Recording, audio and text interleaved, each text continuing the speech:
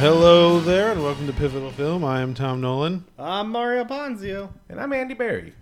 And we are back to talk about a whole bunch of movies. We're doing a lot of work today because we've been doing a lot of work over the couple of weeks that we haven't been A month. podcasting. Has it been a month? It's been 4 weeks. Time has no meaning to me anymore. But we just did a bonus episode, a separate episode of some horror stuff. I don't know if we have like a preamble. Do you have anything you want to talk about before we get started on this? Before we get preamble last week because I figure it's gonna be released 1 week apart, right? I could. It makes sense. Sure. That way we get a regular schedule going. I guess. Yeah, for 2 that's weeks, true. so. That's true. Yeah. So last week we did all of our talk about the Game Awards and stuff. There's really nothing else to say because nothing else has happened. The strike is over. Well, yeah. The strike ended the day we decided when we were going to record. My beer just kind of exploded there, which is not super fun. I'm gonna carefully draw this over to me. Look at that. It's a crushable IPA, and the crushable IPA is exploded on the. It's table. got shooketh somehow. So we have the only other movie that we would have saw that we didn't talk about was Strays. Andy likes it. I thought it was fine. It's a good, fun, drunk movie. I don't recommend it. It's fine. It sticks its landing with its sentimentality. It's not the funniest movie. Do they turn into the humans at the end? No. No. It's not like Jumanji 3? No. But Jamie Foxx gets adopted by a Girl Scout. The actual Jamie Foxx, not... Yeah. Not a dog. That's how They Cloned Tyrone ends. Spoiler. Really weird. What a weird thing. But we have a trio of, speaking of They Cloned Tyrone, although we're not going to start with that, we have a trio of Netflix movies. Netflix It's our Tom and I's months where we get Netflix for 2 months and then immediately get rid of it and we catch up with everything that's come out on Netflix in the year. Whew. Man. And there's a lot of shit, but there's some good stuff. There's some good stuff there, if you know. Spider-Verse, I was excited. But that wasn't like released on Netflix. No, it's just on there now. No, I'm just saying they actually have like a good selection of real movies. Yeah, now. for sure. But They've like been buying a lot of the stuff that Netflix is like putting out is They still. like it Coyote versus Acme. Oh my god! I want that to get released so bad. It's gonna go on Prime. They're I shopping. hope so. You heard that, right? They're No, shopping. I didn't. Yeah, so Warner Brothers because they had don't want to piss off James Gunn anymore? canceled it because they're going to try to get the tax credit, but they've rescinded that now. Oh, good. And are now I did not shopping see that. it. Why So won't they do Amazon that? Prime is expected to be the one to buy it. James Gunn got pissed, so they changed their mind. Why won't they do that with Batgirl? Just cause? I heard that one just. Batgirl's supposed to be bad. But if I was like, maybe that's why they're not doing it. Well, I think it's like they're getting they got like $70 million off that tax credit. Mm-hmm. They were only gonna get $30 million. I think now they realize, this movie's probably gonna be a really decent, well, so. yeah. Weird. Could go. John Cena probably threatened to give them attitude adjustments. Yeah, you know who needs an attitude adjustment is Diana Nyad, No. and she is the focal point of our first film we're going to talk about here, which is named simply Nyad. Everybody's gotta live. Get her out! You gotta breathe. Diana, breathe now. 4 tries and 4 failures. You really don't get it, do you? You don't even think of me. Of course I think about you. I watched you die. But this isn't about you, okay? This is about me for once. Imagine knowing you could do something that no one else could do. I think we have a window. Diana Nyad is back. I know the world wants me to shut my mouth and sit down and wait to die, but I can't. You are a force. Diana, you got this. There's no one more Nyad than you. Everybody's gotta live.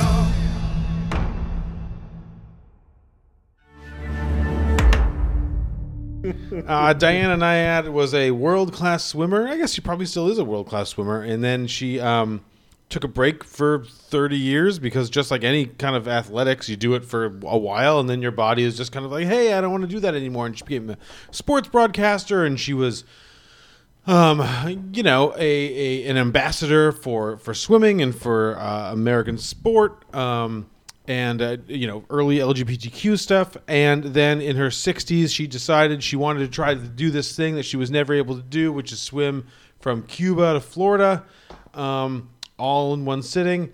And spoiler alert, she did it. And let's not spoil all of it. Diana Nyad was the great-great-granddaughter of the inventor of Mrs. Winslow's soothing syrup, which is a popular morphine-based drink for children teething. Oh. Yeah, children should definitely have a lot of morphine. Yeah. It's really important for their growth. This movie is directed by Academy Award winners Jimmy Chin and Elizabeth Chai Vasarhelyi. They won for Free Solo. Yeah, a top 10 movie of the year. Absolutely. So they know what they're doing with sports stuff. The Rescue was not a bad movie. It was just pretty basic documentary. But by the numbers. This movie is shot by Claudio Miranda, who has an Oscar for Life of Pi and has had a pretty weird career. Claudio. What did I say? He said Claudia. Claudio. Yeah, like the wrestler. Claudius Miranda. Has a soundtrack by Alexandre Desplat, which I didn't realize when I was listening to it. This movie's fine. I mean, I am not. The script is absolutely terrible. Maybe Diana and I had only screamed in horrible sports cliches all the time. Well, she was a sports broadcaster. So that's how they kind of talk. But that's how she talked to everybody. Jodie Foster kind of rules in this. Jodie Foster is great in this. Risa Fans is great in this, doing an impression of something, but he totally sells it. I think it's a mediocre film. It's a paint-by-number sports. It's a paint-by-number sports movie that's directed by two people who are really trying with their first narrative. They want to do something big. They're filmmakers. They're already filmmakers, but they're really gunning for the art there, because this is their first chance to do something creative. Yeah. But it's carried by I think three really strong performances. I think Jodie Foster's the standout, but Annette Bening is also really good. I just think just a fucking jerk. Yes. Yeah. But Jodie Foster's character calls her out the whole time, so whatever. She does. It's just one of those things when you're watching, you're just like, I know 30 years of friendship is the reason that you keep going back to this, and everybody keeps going back to this, even though you keep saying that you're poor and you're not making any money and you're giving all this time, and but she's mean to everybody. And there's these weird parts of the movie where she gets really emotional, and they kind of land oddly, when she's talking to the guy from Pizza Hut. And she's just oh, I think Pizza Hut would want to be be representative of this thing. And they say something and she's well, we have a different opinion. And then she starts crying. And then they just cut to a totally different scene. It's you're just not, they're not bringing the emotional and the narrative arc together here. They're trying to have their cake and eat it too a little bit. I think the movie suffers from that quite a bit. The movie suffers from the inability to make through lines and emotional connections between the various facets of the story. Mm-hmm. Her childhood trauma doesn't pay off well. Flashbacks, doesn't pay off well at all into the drive of what she's trying to do. I agree. It's two separate movies. Yeah. I mean, it's her story, and obviously there is a way to successfully marry those two. Mm-hmm. But the level that 64-year-old Diana Nyad has to win and succeed at this journey does not feel connected to what the trauma she went through when she was younger. It feels as though that there doesn't at all seem to be any connection between her drive or how she is as a person, in the modern 2013. Mm-hmm. Compared to what happened to her as a child. It just is it's something that is there, and it's meant to kind of explain that, but narratively from a scripting standpoint, it doesn't. It was clunky. Work. Yeah, it's extremely clunky, and it feels like two separate beings. It's paced poorly in that too, where kind of like the flashbacks happened at kind of times they're that a little don't too long too. Yeah, they're too long, and they don't happen at times to respond to something that's happening in the present day. Well, that idea of response is, I think, really significant because oftentimes she is so in a movie that's like this heavily reliant on flashbacks to tell or to give us a glimpse into the creation of a specific character's like emotional like reaction to the world, and the reason that they do a thing is because of this. She's actually not like responding on film to any of those things. They are just showing them to us while she is doing something else. So you don't see her have like a moment of, which I found really odd, you don't see her have a moment of kind of like realization or of epiphany or of like digging deep to fight back against anything. It's just like she's swimming, here's a flashback of childhood trauma, but she's still swimming. You know what I mean? It's odd to have those kind of just like dropped in here or there for no reason. What they tried to do is whenever she was struggling swimming, she would flash back to those, and then that'd be like why she fails or something. Like, which is what they tried to do. And then when she think about something positive, then that's when she was going strong. But it just didn't. But also, like, she's failing for different reasons, like getting stung by jellyfish. Exactly, that's got nothing to do with any of the trauma or anything like that. So it was just weird that they chose to like she's struggling. So here's this, and it's like, is she gonna like struggle out of that? No, she's gonna almost drown. She's gonna get stung by jellyfish in her face.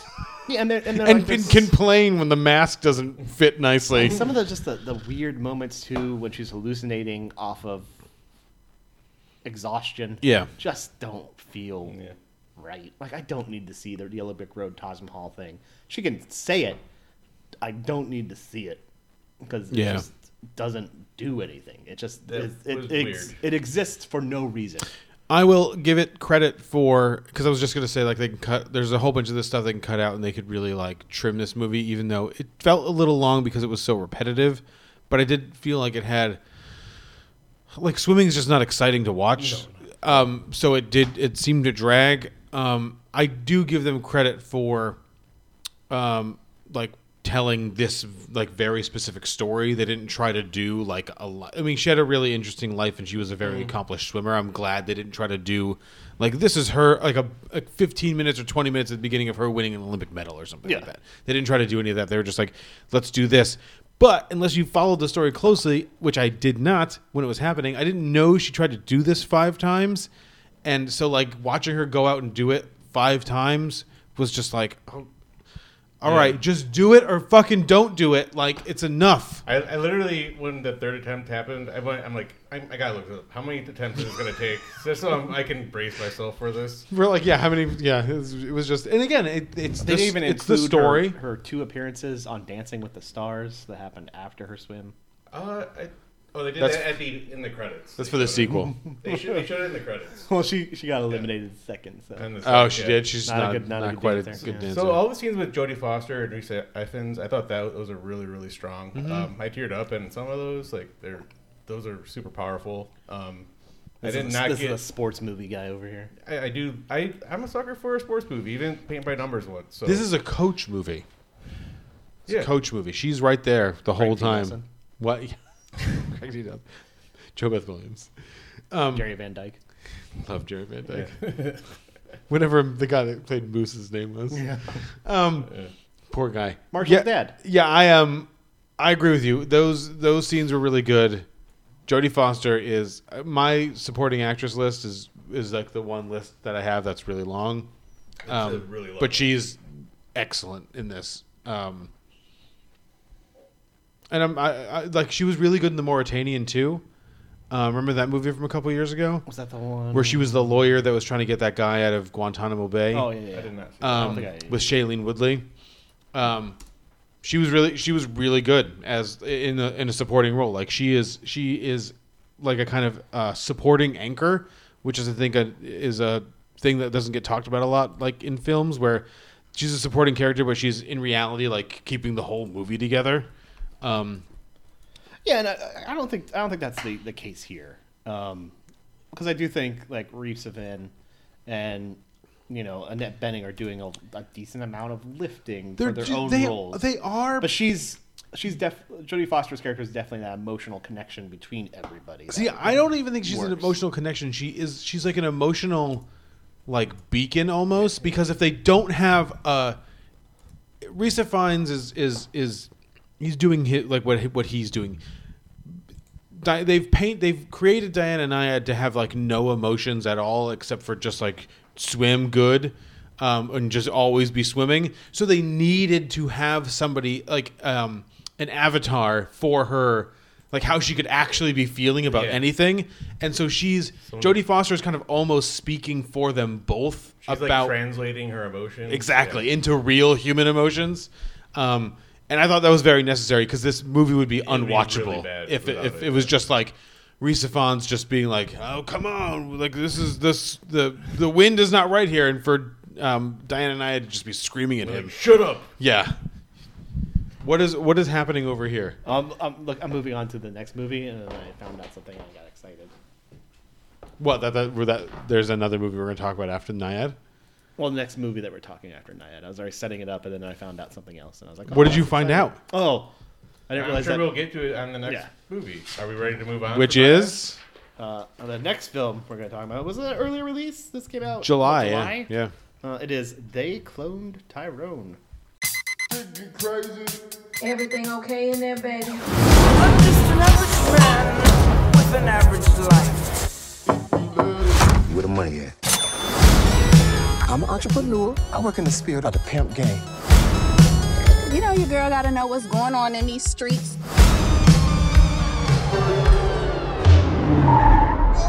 No, get off! That's the car right there.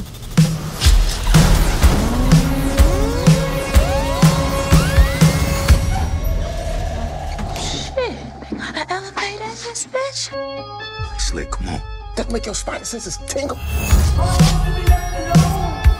What kind of shit is this?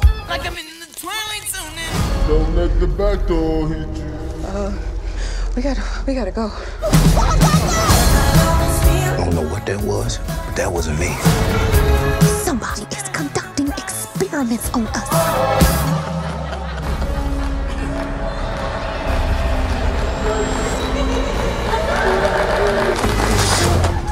It's in the fucking chicken. The shit in everything. Great train. Come the fuck on. It's our homeland. We don't do nothing about it. Nobody will. Don't let the back door hit you. Come on, boy. Chill. Just fucking chill. Shit! Oh, this motherfucker did. Okay, we ain't got no time for no negativity. Go give me some goddamn wet that something that's going on.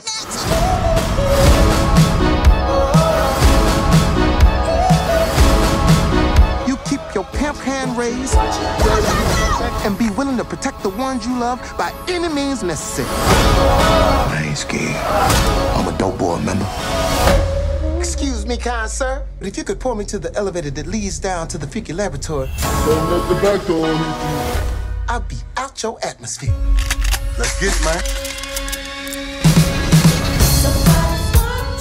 We're on the scene trying to figure out what has happened. I see this shit fucked up. They out here cloning this. What the fuck going on in this bitch? That's right. That is the prevailing theory. Tell me, is it just a dream?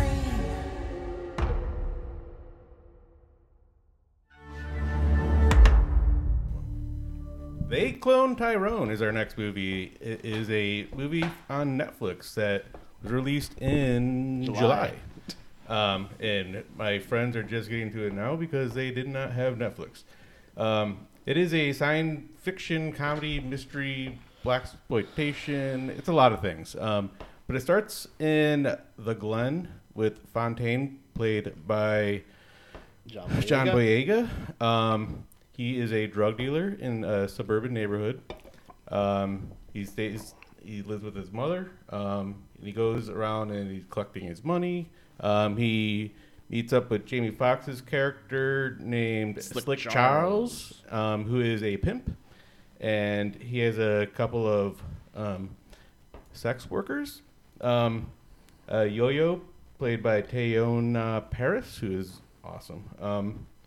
And this movie is, do I go into it? It's hard to go into all of this. I mean, so it opens. It's a decently wild ride. There's an early scene where Fontaine, played by John Boyega, gets killed in his car by a rival gang member. Another drug dealer. Drug dealer. I think. And then and then he wakes up the next day and he's alive, and we don't know why.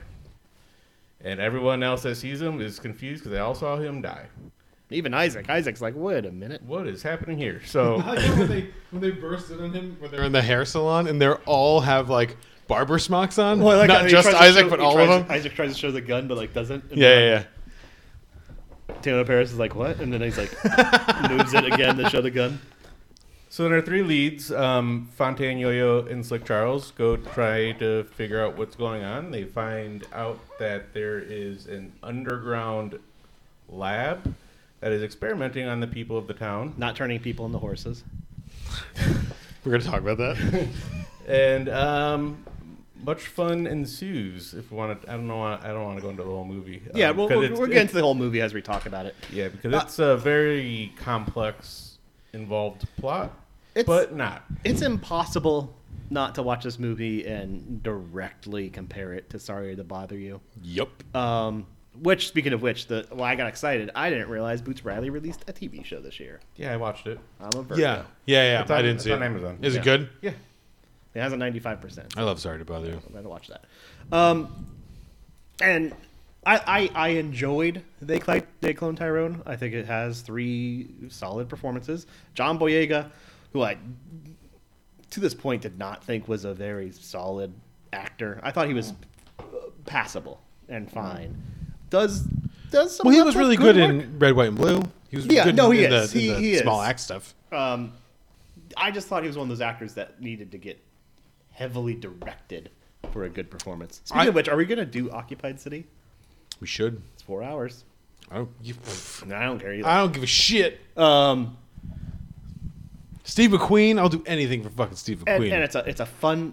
This is a fun script. It's impossible to watch this and just go like, I'd rather just be watching Sorry to Bother You. Yeah, I really liked this movie. I thought it was a lot of fun. I also watched it in July because it had like the pedigree, and it was just on, and we only had like a couple of minutes of Netflix left before they cracked down on the password sharing, and my mother-in-law's Netflix account didn't work anymore.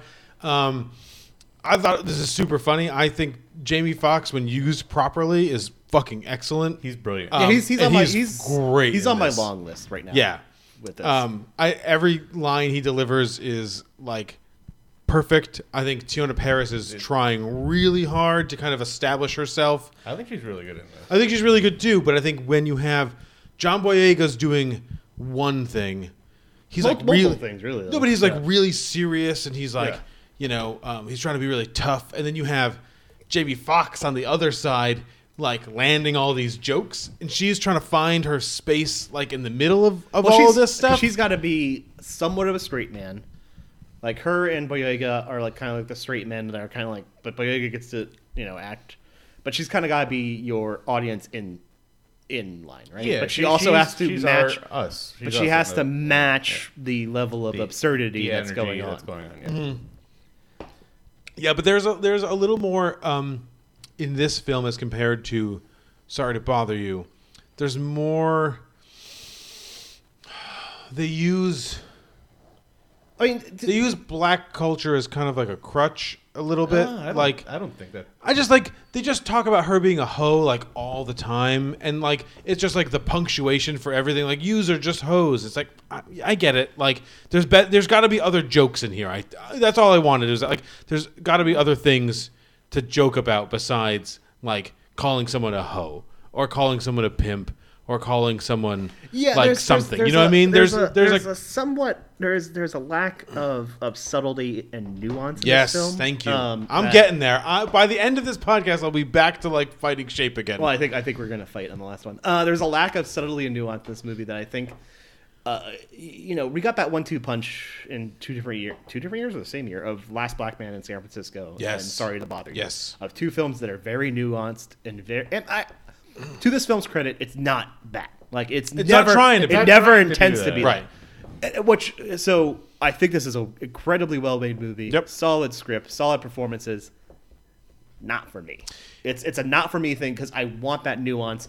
I either want that nuance from Last Black Man in San Francisco, that style, or I want that kind of like growing absurdity with the huge twist at the absolute falling off the cliff Monty Python style absurdity that is Sorry to Bother You. Yep.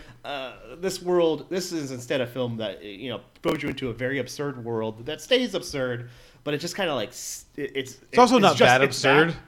Yeah, it's like white guys in afros is like it's like funny, but it's also not that interesting. Or like the drugged fried chicken and grape soda.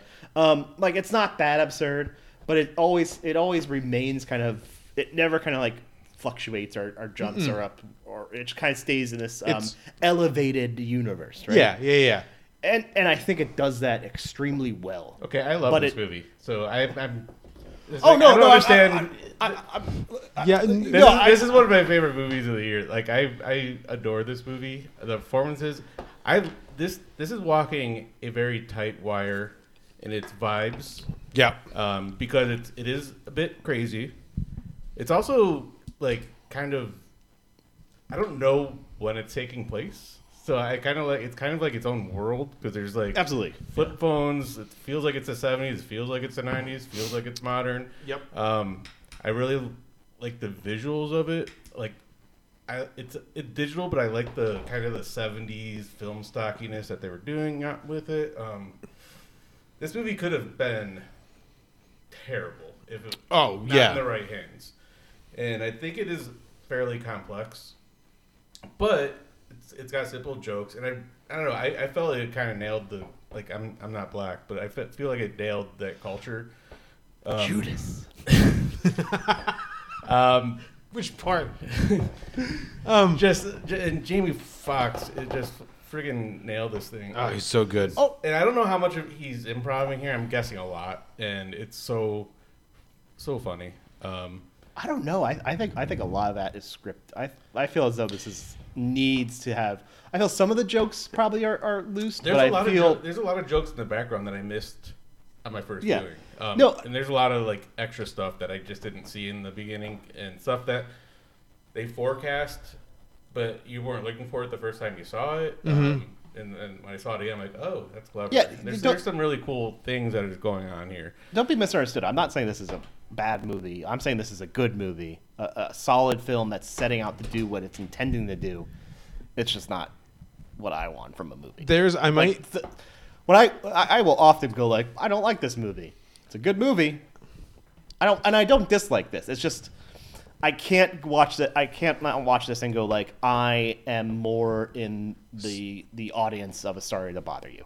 Sorry to Bother You exists and is hitting these things harder for me. Boots, yeah. I mean, but they're two different movies. If obviously. I wanted to, I would cut together. I think this year, if we really wanted to do an episode, just remember how we would sometimes like miss a week and we would cut together like the two Miyazaki like things or whatever. I would do. You've seen Sorry to Bother You though, right? Yeah. I would do a tightrope, to use your term, a tightrope movie podcast where we talk about the movies that for one of us. Man on Wire? Man on Wire. That would be like the end of it was like a new thing of that. No, we would do Man on Wire and then that Joseph Gordon-Levitt I've tried biopic. To do that movie. Never saw that movie. Zemeckis, right? Yeah, I think so. Yeah. Is it Zemeckis? It's Zemeckis, yeah. So he turns into like a cartoon or something in the middle of it, or like a puppet. It was fine. Who knows? It was fine. The movie's okay. The Tightwire movie is a really interesting thing because I think this movie, again, we've had this conversation a bunch of times already this year. This movie is a 3-star movie for me. If we're doing 4 stars, it's a 3.5-star movie. If we're doing 5 stars, it's immensely entertaining. It's not hitting as hard as I wanted to, but like it's so watchable. But it's just like Bottoms for me. It's just like Blackberry. The Walk is that movie. Oh, is it called The Walk? God. Where it wants to be it's like serious and satirical simultaneously, and sometimes it works, sometimes like from a scene to scene basis, sometimes it works, sometimes it doesn't. And it's a really tough fucking thing to nail, and I think like Sorry to Bother You I think nails it more than this. Although I think the Kiefer Sutherland appearance in this movie does not hit as hard as Armie Hammer's like appearance in Kiefer Sutherland Sorry is to the Bother worst You. part of this movie. And that's fine. Like he doesn't fit. I don't know if you got the same script or whatever. I do Krav Maga on Tuesdays and Thursdays. I don't know what he was doing, but he was trying to play that guy in this movie, like the villainous white guy that like you didn't see coming, like Kiefer Sutherland. Yeah, but he's here too. Shockingly, Armie Hammer is better at playing a villain. Oh. He sure is, buddy. And Forrest Whitaker's better at voicing a pained horse that just wants to die. Yeah, I did, but again, you just said it, like, I love Bottoms and Blackberry, obviously. So maybe I just like Tightwire. And I like those, and that's the thing. This is why it's a really interesting year for movies. I think it's maybe not like the best movie year all time, but it's really interesting because there one of the best video game years. A whole bunch of people. Yeah, it's been a really interesting video game year, and maybe it's just because I have the access to more video games. But like, it's been, we talked about that a little bit. Yeah. But yeah, there's more. There's more fruit on that vine for us to pick later. Yeah, I just think it's when you're walking that tight wire, like it's just there's no margin for error really. So and not to say that there's any errors, it's just that like when things like miss or hit, it's I don't know. It happens more. Like so in a tight wire movie, like you said, like the chicken, when like, oh, they put it in the chicken, I was like, that's not super interesting. Like that you just put it in the chicken. I thought it's a funny and it makes you laugh. It's a funny sketch, whatnot. But like the best parts of this movie for me are when old Fontaine is talking about washing his brother's body to like the new Fontaine. He's like, I like saved you of that memory. Yeah. Like those moments where like this movie kind of that digs. Movie is fucking doing some work with all the different characters he's playing in. Yeah. No, he is for sure. But those moments where like the movie digs down into like the point and the seriousness is when it's at its most interesting. But it also digs in at that moment. It digs into the character. Yeah. And so when it's not working, and I'm putting that in air quotes because I think the movie is always working. When it's not working as in high level, it's focusing too much on the satire or the pastiche or the kind of adherence to kind of like 70s blaxploitation films type stuff. And that's the stuff that's not like, I get it. I really get it. Like I get that you're doing that. You can just kind of like, you can move away from that stuff now and focus on the other stuff. Build the drama, build the characters, really hit the emotional parts of this movie instead of trying to like still kind of go back into the like I said, the homage or the pastiche. Yeah, I kind of like the one thing I did want for this movie is like when that kind of final assault happens. I did want like an inverse. Sorry to bother you. Where like it's been an absurd kind of movie the entire time in the sense of its first humor, and then we rip that away for like that final moment, but still kind of like that entire old Fontaine part is interspliced with kind of like this weird jokey interaction with Slick, Yo-Yo, and Nixon, and I like having those two things kind of like intercutting with one another wasn't what I wanted. I wanted to just kind of like stay. I wanted like that to happen. I could see the Nixon stuff, and then stay with old Fontaine and Fontaine. Intercutting them, yeah, it wasn't the best. I would have done one and then the other. Yeah, but it didn't kill it for me. No, it doesn't kill it. It doesn't kill it. It's like my really slight. Because, as I said, I think this is a really well-done film. It's a movie that I felt could have kicked a solid feature debut. Yeah, it's a movie that I felt could have kicked my ass if like some of those other scenes hadn't like seemed to shy away from like making a real emotional impact. And for a feature, like, you know, once again comparing it to Boots Riley, like, sorry to bother you, but for like a feature debut, like it's still a big swing, and it nails most of it. It's just a double instead of a home run. I had a great time. I think something like Sorry to Bother You is a home run. This is a double for me. Does that make sense? Or like to you? I think they're about on the same for me. So but I love both. So it's like I'm not denigrating one or the other. Right? Now here's alternate universe. Yes. The original person cast in John Boyega's role was Brian Tyree Henry. I think it's worse. Yeah, it's worse. Winston Duke, better. But Winston Duke's too old and commanding looking.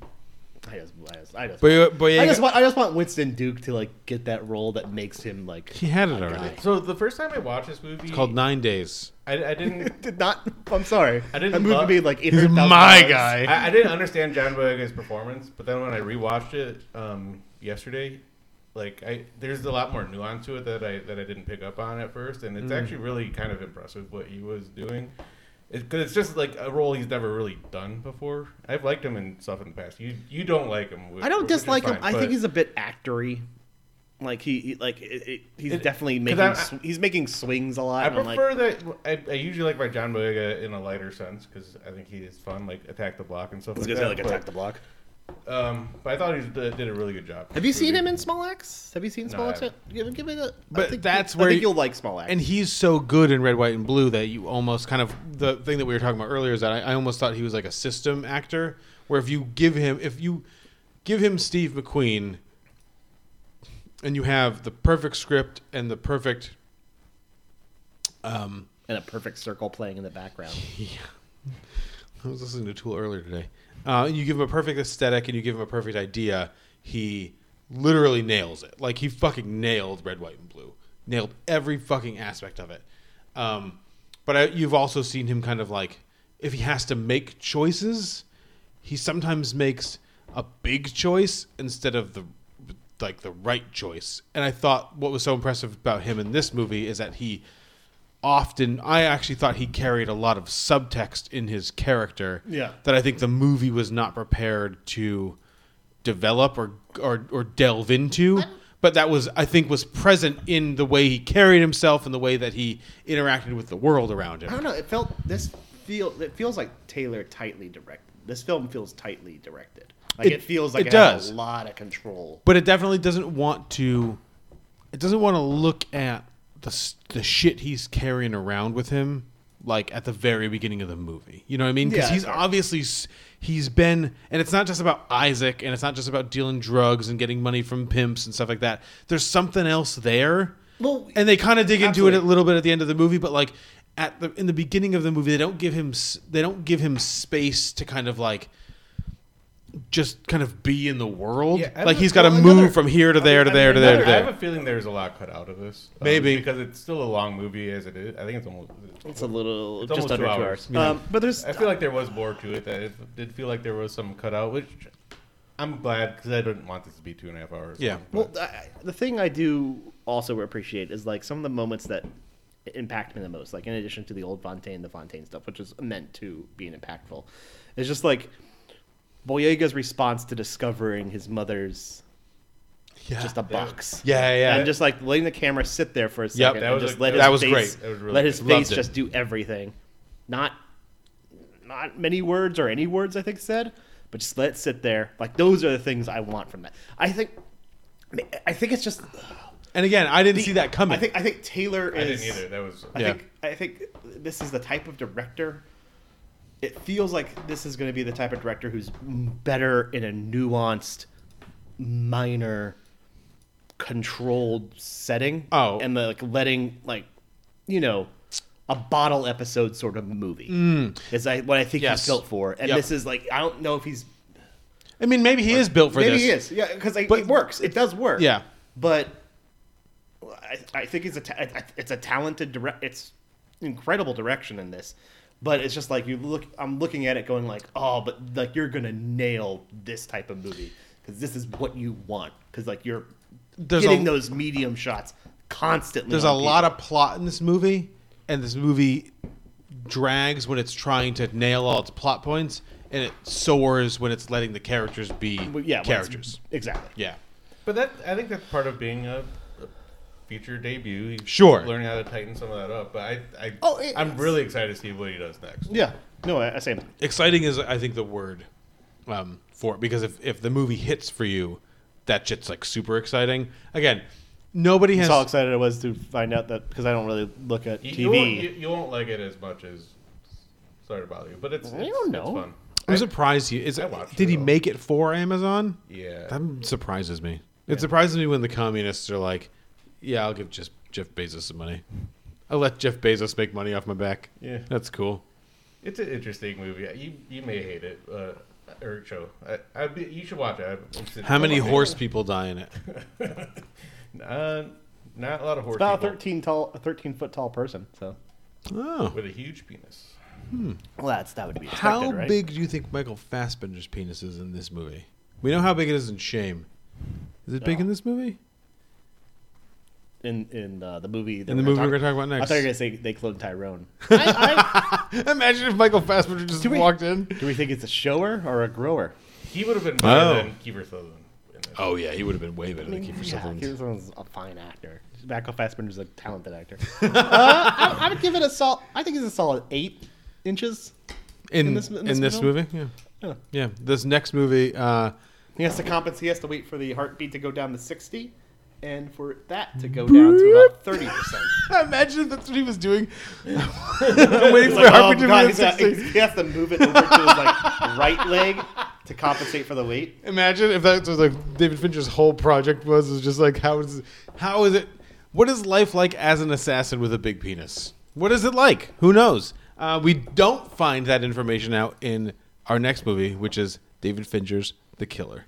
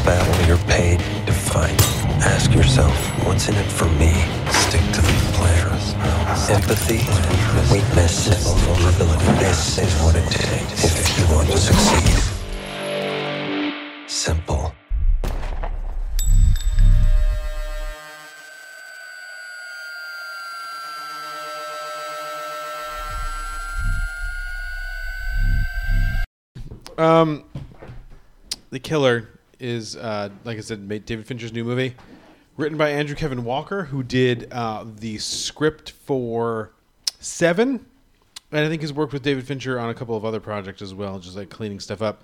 Cinematography by Eric Messerschmidt, just like as always. Kirk Baxter is doing the editing. You got Trent Reznor and Atticus Ross in there doing the score, which is really kind of interesting because there's not a lot of music happening here. It's just a lot of like ambient sounds and things, but it's a score nonetheless. This movie centers on a killer who has no name and is just in the credits called The Killer, and he's played by Michael Fassbender. And when we meet him, he is in Paris and he's about to kill somebody. Except that it takes a while for that person to show up, and so he spends all of his time doing living a very ascetic life, eating the protein out of McDonald's, Egg McMuffins, doing yoga and listening to the Smiths, which he listens to through the whole movie. Do you think he's a Morrissey guy? A lot of Smiths. So there was a question on the big picture today on Thursday about like what the deal with the Smiths is. Is it representative of his like inner feelings? Is it supposed to be ironic? use of the Smiths by David Fincher. Mario is hitting his microphone. Stop. We'll get there. We'll fucking get there, Mario. Just relax. No, We'll get there. Let me get through this thing. He misses. He shoots the dominatrix instead of the guy he's supposed to shoot, and that's a big deal to him because he's been having this kind of... He's been giving us this kind of existential narration about the nature of the self in relation to the job of being a hired killer through the whole beginning of the movie. And the only time he wasn't 100% was because the guy died from a heart attack before he could kill him. Right, exactly. So he's batting 1,000 here. But he fucks up, and he's like, that's new. And so he runs, and then he goes home to the Dominican Republic, where he finds that the woman that he's living with, his girlfriend, I guess, has been brutally beaten within an inch of her life by two people, a brute and an expert, apparently, someone that looks like a Q-tip, who we will talk about later. And so the rest of the movie is him going on a quest to find the people responsible for I guess to get vengeance, but we'll talk about that too, for his the assault on his girlfriend. Andy is very stone-faced, and he did not do any kind of weird things. So I'm less interested in what Andy thinks about this movie, because he's been less ostentatious about the fact that he may have some opinions. Mario. It's fine. It's entertaining. It's a black comedy. It is a movie I watched, had fun with, and forgot. It feels like the beginning of a franchise sort of thing.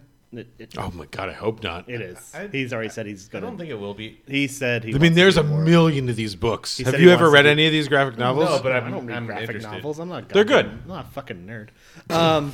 Fuck you. I like graphic novels. Yeah, they're really good. You fucking would. And he does. The killer does get into a lot of like international political hijinks and stuff like that. So there's opportunities here for him to do. I think it's entertaining. So I had fun with it. I love it. I love this movie. I think it's funny. Mm-hmm. I think it is ultimately a popcorn movie. I love this movie. I really liked it too. I had a really good time with this.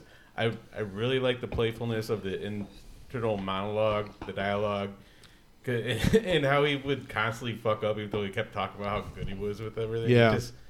Which is part of the joke, obviously. Yeah, no, obviously, but it was really funny.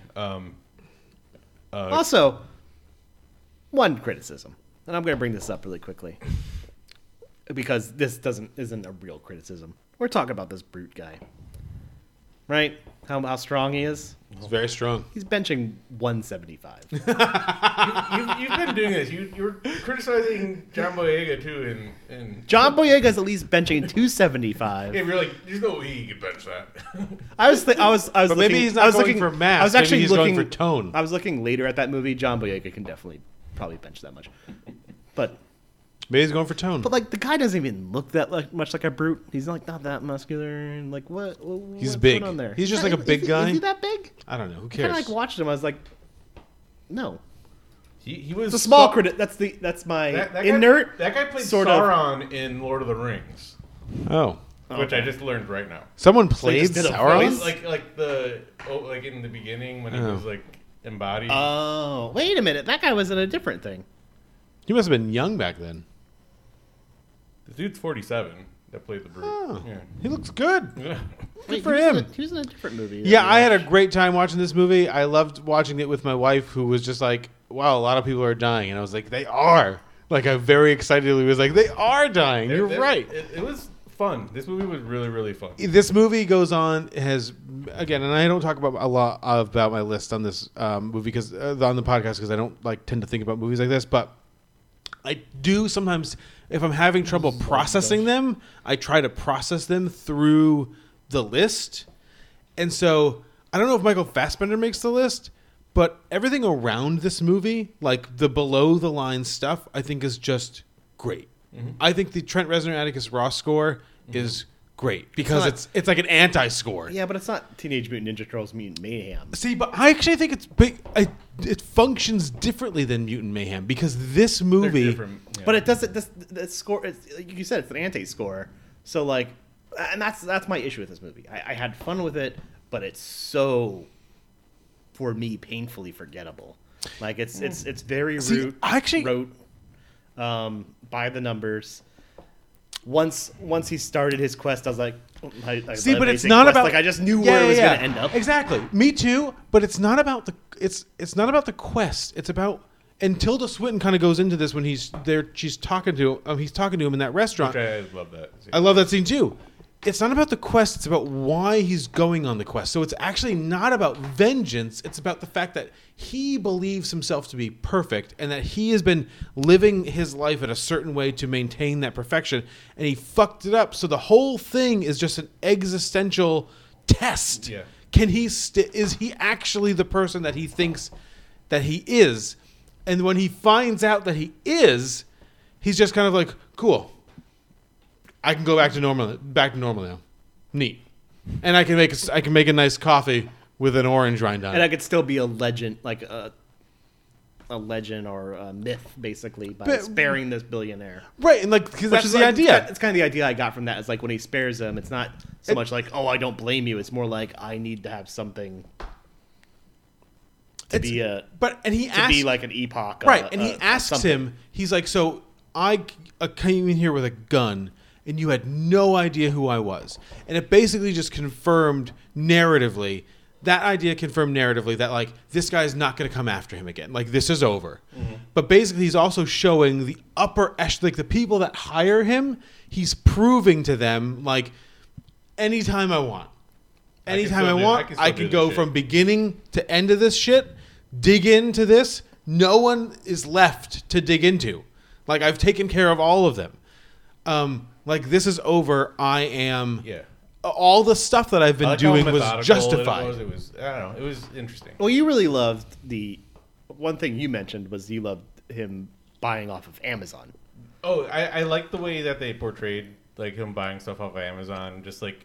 It was just like I've never seen that in a movie where it showed him buying whatever the fob copier thing, and then picks it up from a locker. I don't know. I just like the detail that is in there, which is interesting about this movie. There's a lot of what has to be product placement.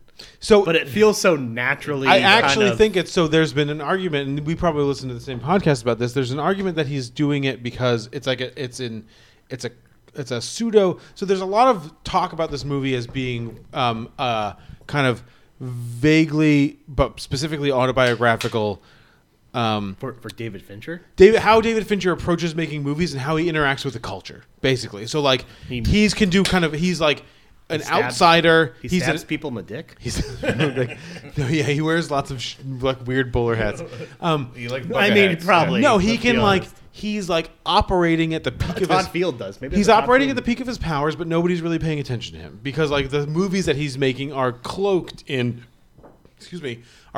like professionalism. You know what I mean? He makes professional thrillers. He makes professional period pieces. He makes professional movies. And so people and also The Curious Case of Benjamin Button.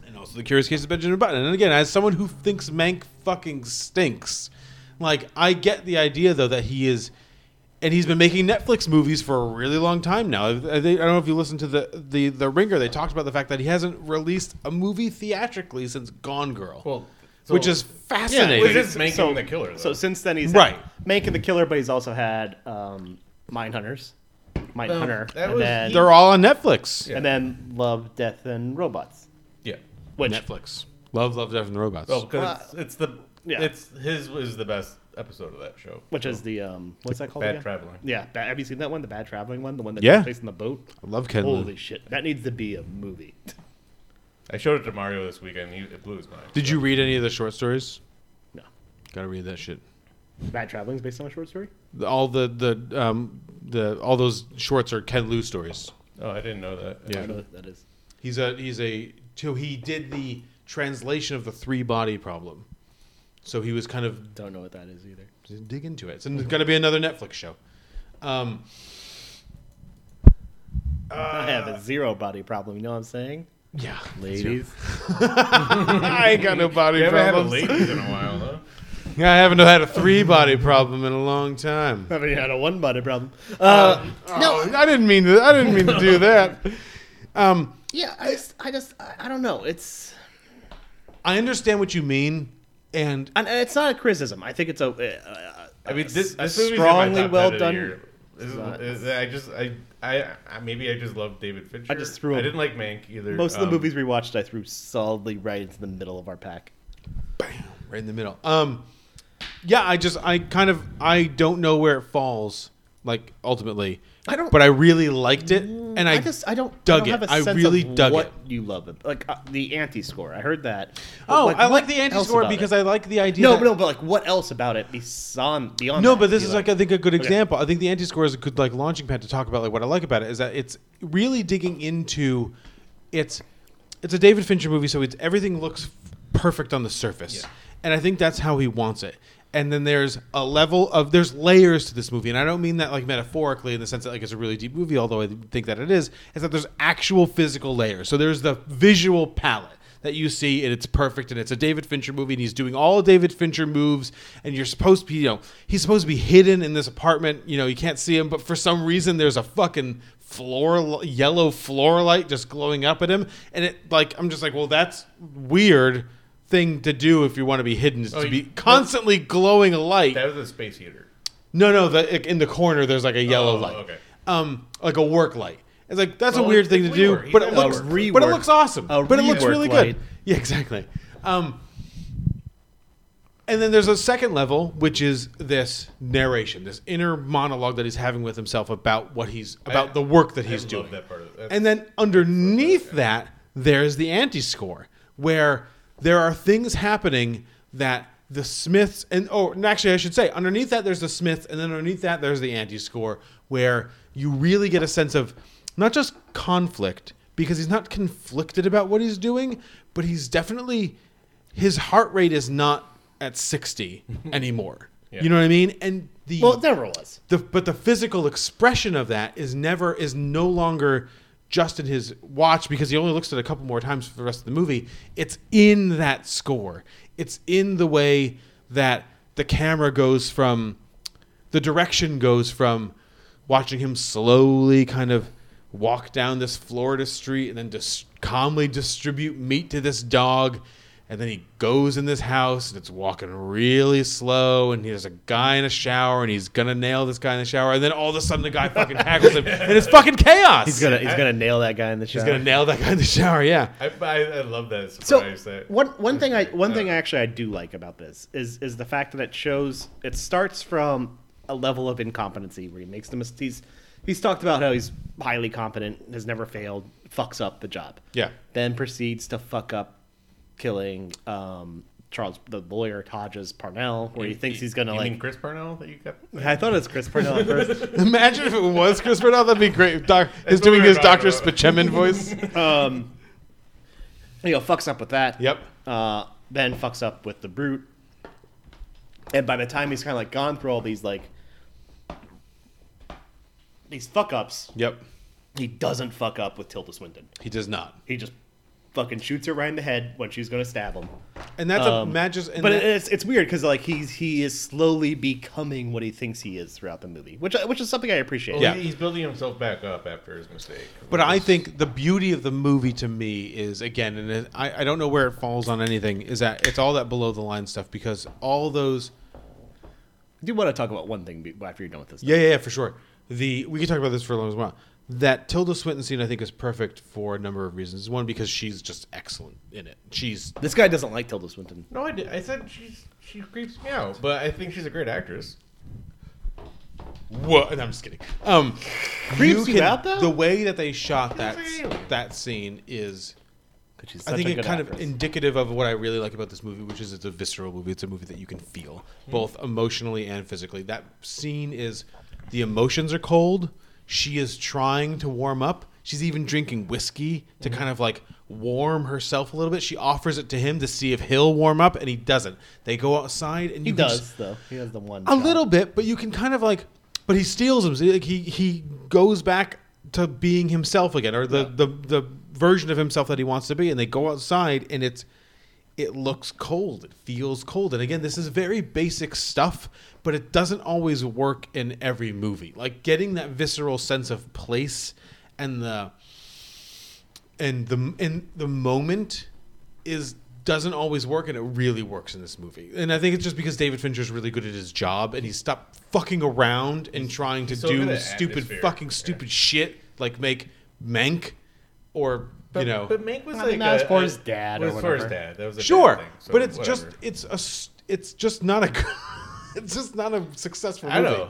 I like almost everything else he does. I do like how Arliss Howard is always used appropriately. Even in Mank, he's used appropriately. Let's talk about the Smiths thing. What the fuck? I don't know.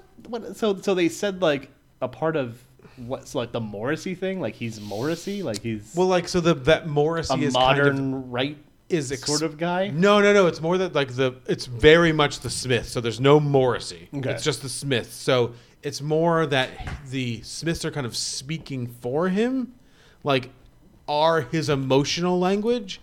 So where he's not expressing any real language or emotional language, the skunk. Kinda, yeah. Yeah. Gonna drink it though. He's not expressing any emotional language. He's actually very like saying the opposite, like feel no empathy, like do your job. The Smiths are kind of like Morrissey is expressing that language for him. Is that in the graphic novels, The Smiths, or is that something that was added for this movie? I haven't read any of the early ones. I've only read like some of the later ones. Well, I'm probably going to read them. I haven't noticed any of the Smith stuff. Okay. Apparently, though, that was a Fincher choice. Okay. To kind of like hammer, this is what he does when he to focus. He's going to make a theatrical charmed movie. How soon is now? Is the opening, the credit song? Do you think that would be good? Do you think they'd all come? Wait, is Sharon Doherty dead? No, she's alive. So they're all alive. Yeah. So maybe. Yeah, Holly Marie Combs though, demanding big bucks. You think that's what it is? Okay, so it wasn't like a Morrissey thing. So it wasn't okay. No, there's. Okay. Again, on the big picture, they posited the idea that he was trolling like society by being like, oh, I'm gonna use this guy's songs in a movie that like. But nobody connects the Smiths. Nobody does. And I think there's a tendency. This is one of the things that I kind of wanted to talk about if we had a little bit of time, and maybe we have a little bit of time now. Is that the idea that I don't like the Smiths either. People are over. I like some of the Smiths. Some of the Smiths I find kind of boring. But their great stuff is great, and then everything else is kind of just like not as good as the great stuff. I like How Soon Is Now, but everything else. I'm not a big Cure guy either. But they're not the same band. I think they occupy the same emotional space, but the Smiths were revolutionary, and the Cure was just good. Well, they're both new waves, right? So. Well, but the Smiths invented a musical language, and the Cure did too, but the Cure's musical language was based on not really being able to play guitar very well. And Johnny Marr is one of the great guitar innovators in the history of music. Well, Johnny Marr's fantastic. Yeah. I prefer Johnny Marr's solo stuff to what the Smiths have done. However, my favorite new wave band, not counting the Cars. Not counting is the Cars considered? The Cars aren't considered new wave. Sure. Of course they are. No, I'm saying of like the very heavy sort of new waves. Give it to me. Is In Excess, probably. Love In Excess. Okay. We wouldn't call Talking Heads new wave though. No, they're punk. Punk, really? Yeah, because they were original CBGB's band. Oh, I'd say like prog-ish. No, there was no. They were out. They were totally outside of prog. So it was Talking Heads and the Ramones and Television and Blondie. It was all the original punk bands. The Damned. You know, Blondie's considered punk too. The Dead Boys. Oh yeah, because they were all original CBGB's bands. They were all New York in the 70s. But like Talking Heads is such like a prog feel to it. But back in the day, it didn't feel like that. It's not, is it? It isn't. But I'm saying like in retrospect. But that's the thing. So where would you put it, I think the Talking Heads are a really interesting retrospect band. Where like when you think about them now, you think about them one way, but at the time, read "Please Kill Me" by Legs McNeil. The oral history of punk in New York in the 60s and 70s. They sounded like nothing. So like there was prog happening in England. There was no prog in America. So like you had Yes and Genesis and King Crimson in England and in America. Genesis is considered prog? Oh yeah. Early Genesis is big. Oh prog. yeah, I guess that makes sense. Talking Heads is considered new wave post punk. There you go. Oh, we're good on the killer talk, right? I think we're actually it's like the perfect place to end. Really quickly, before we jump into this, with the move of Stop Making Sense going, the 30th, 40th anniversary. 40th, Do we think Talking Heads are going to go back on tour? No. You don't think they're ever going to do like a one thing? They're willing to put like their frustrations with each other aside, but they're not good enough to do that. Let's talk about that with some friends. He doesn't need money. David Byrne opened 2 Broadway shows in a row. Yeah. And he doesn't care about Talking Heads anymore. Yeah. He's not. If they toured, would you see it? Yeah, but it'd be expensive. What would be It'll be very expensive. I was having this discussion. What's the most in like 20 years or so? What's the most you would spend on a ticket? I have very low standards for this, so it would probably be like $100. Somebody thought I was great. I would spend $800. Wow. Yeah. So the problem with that. So I'm curious. This is perfect. So the demand. A very fundamental band for like the last 8 years of my life. And it would be a miracle if they went back on tour. The demand would necessitate either residencies at a lot of different cities. Steel for 10. But that's what I know. It would be like the King's Theater in Brooklyn for like 6 nights, or Madison Square Garden, which is going to cost a fortune. But not only that, but like Talking Heads in Madison Square Garden feels weird. Yeah. Like real weird.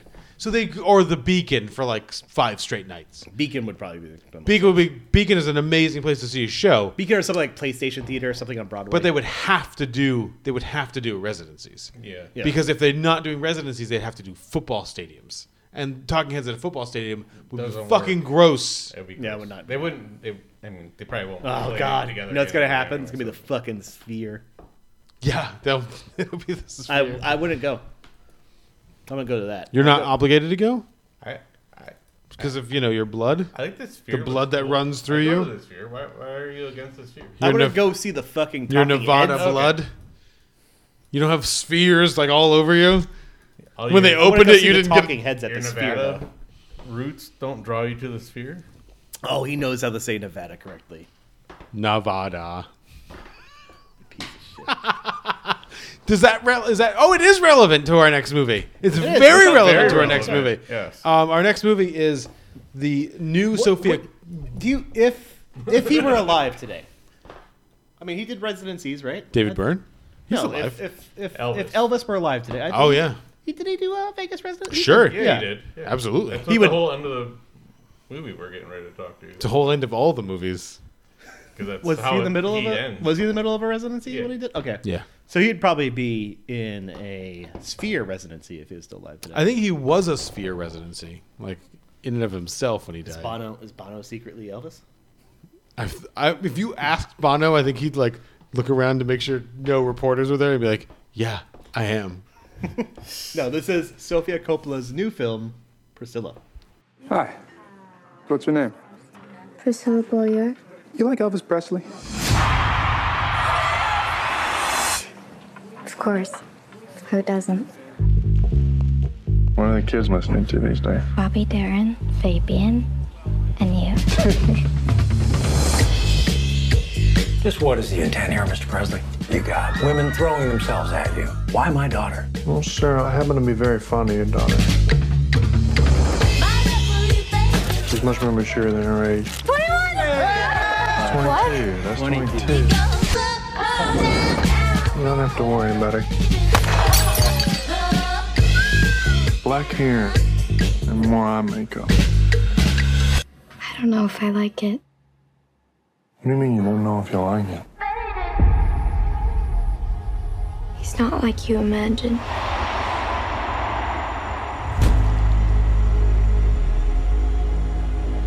You know, there's a lot of rumors about you.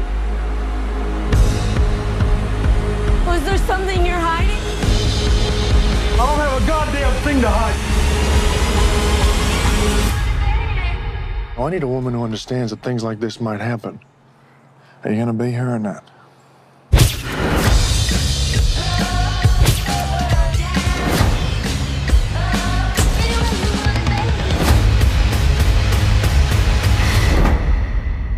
I want a life of my own.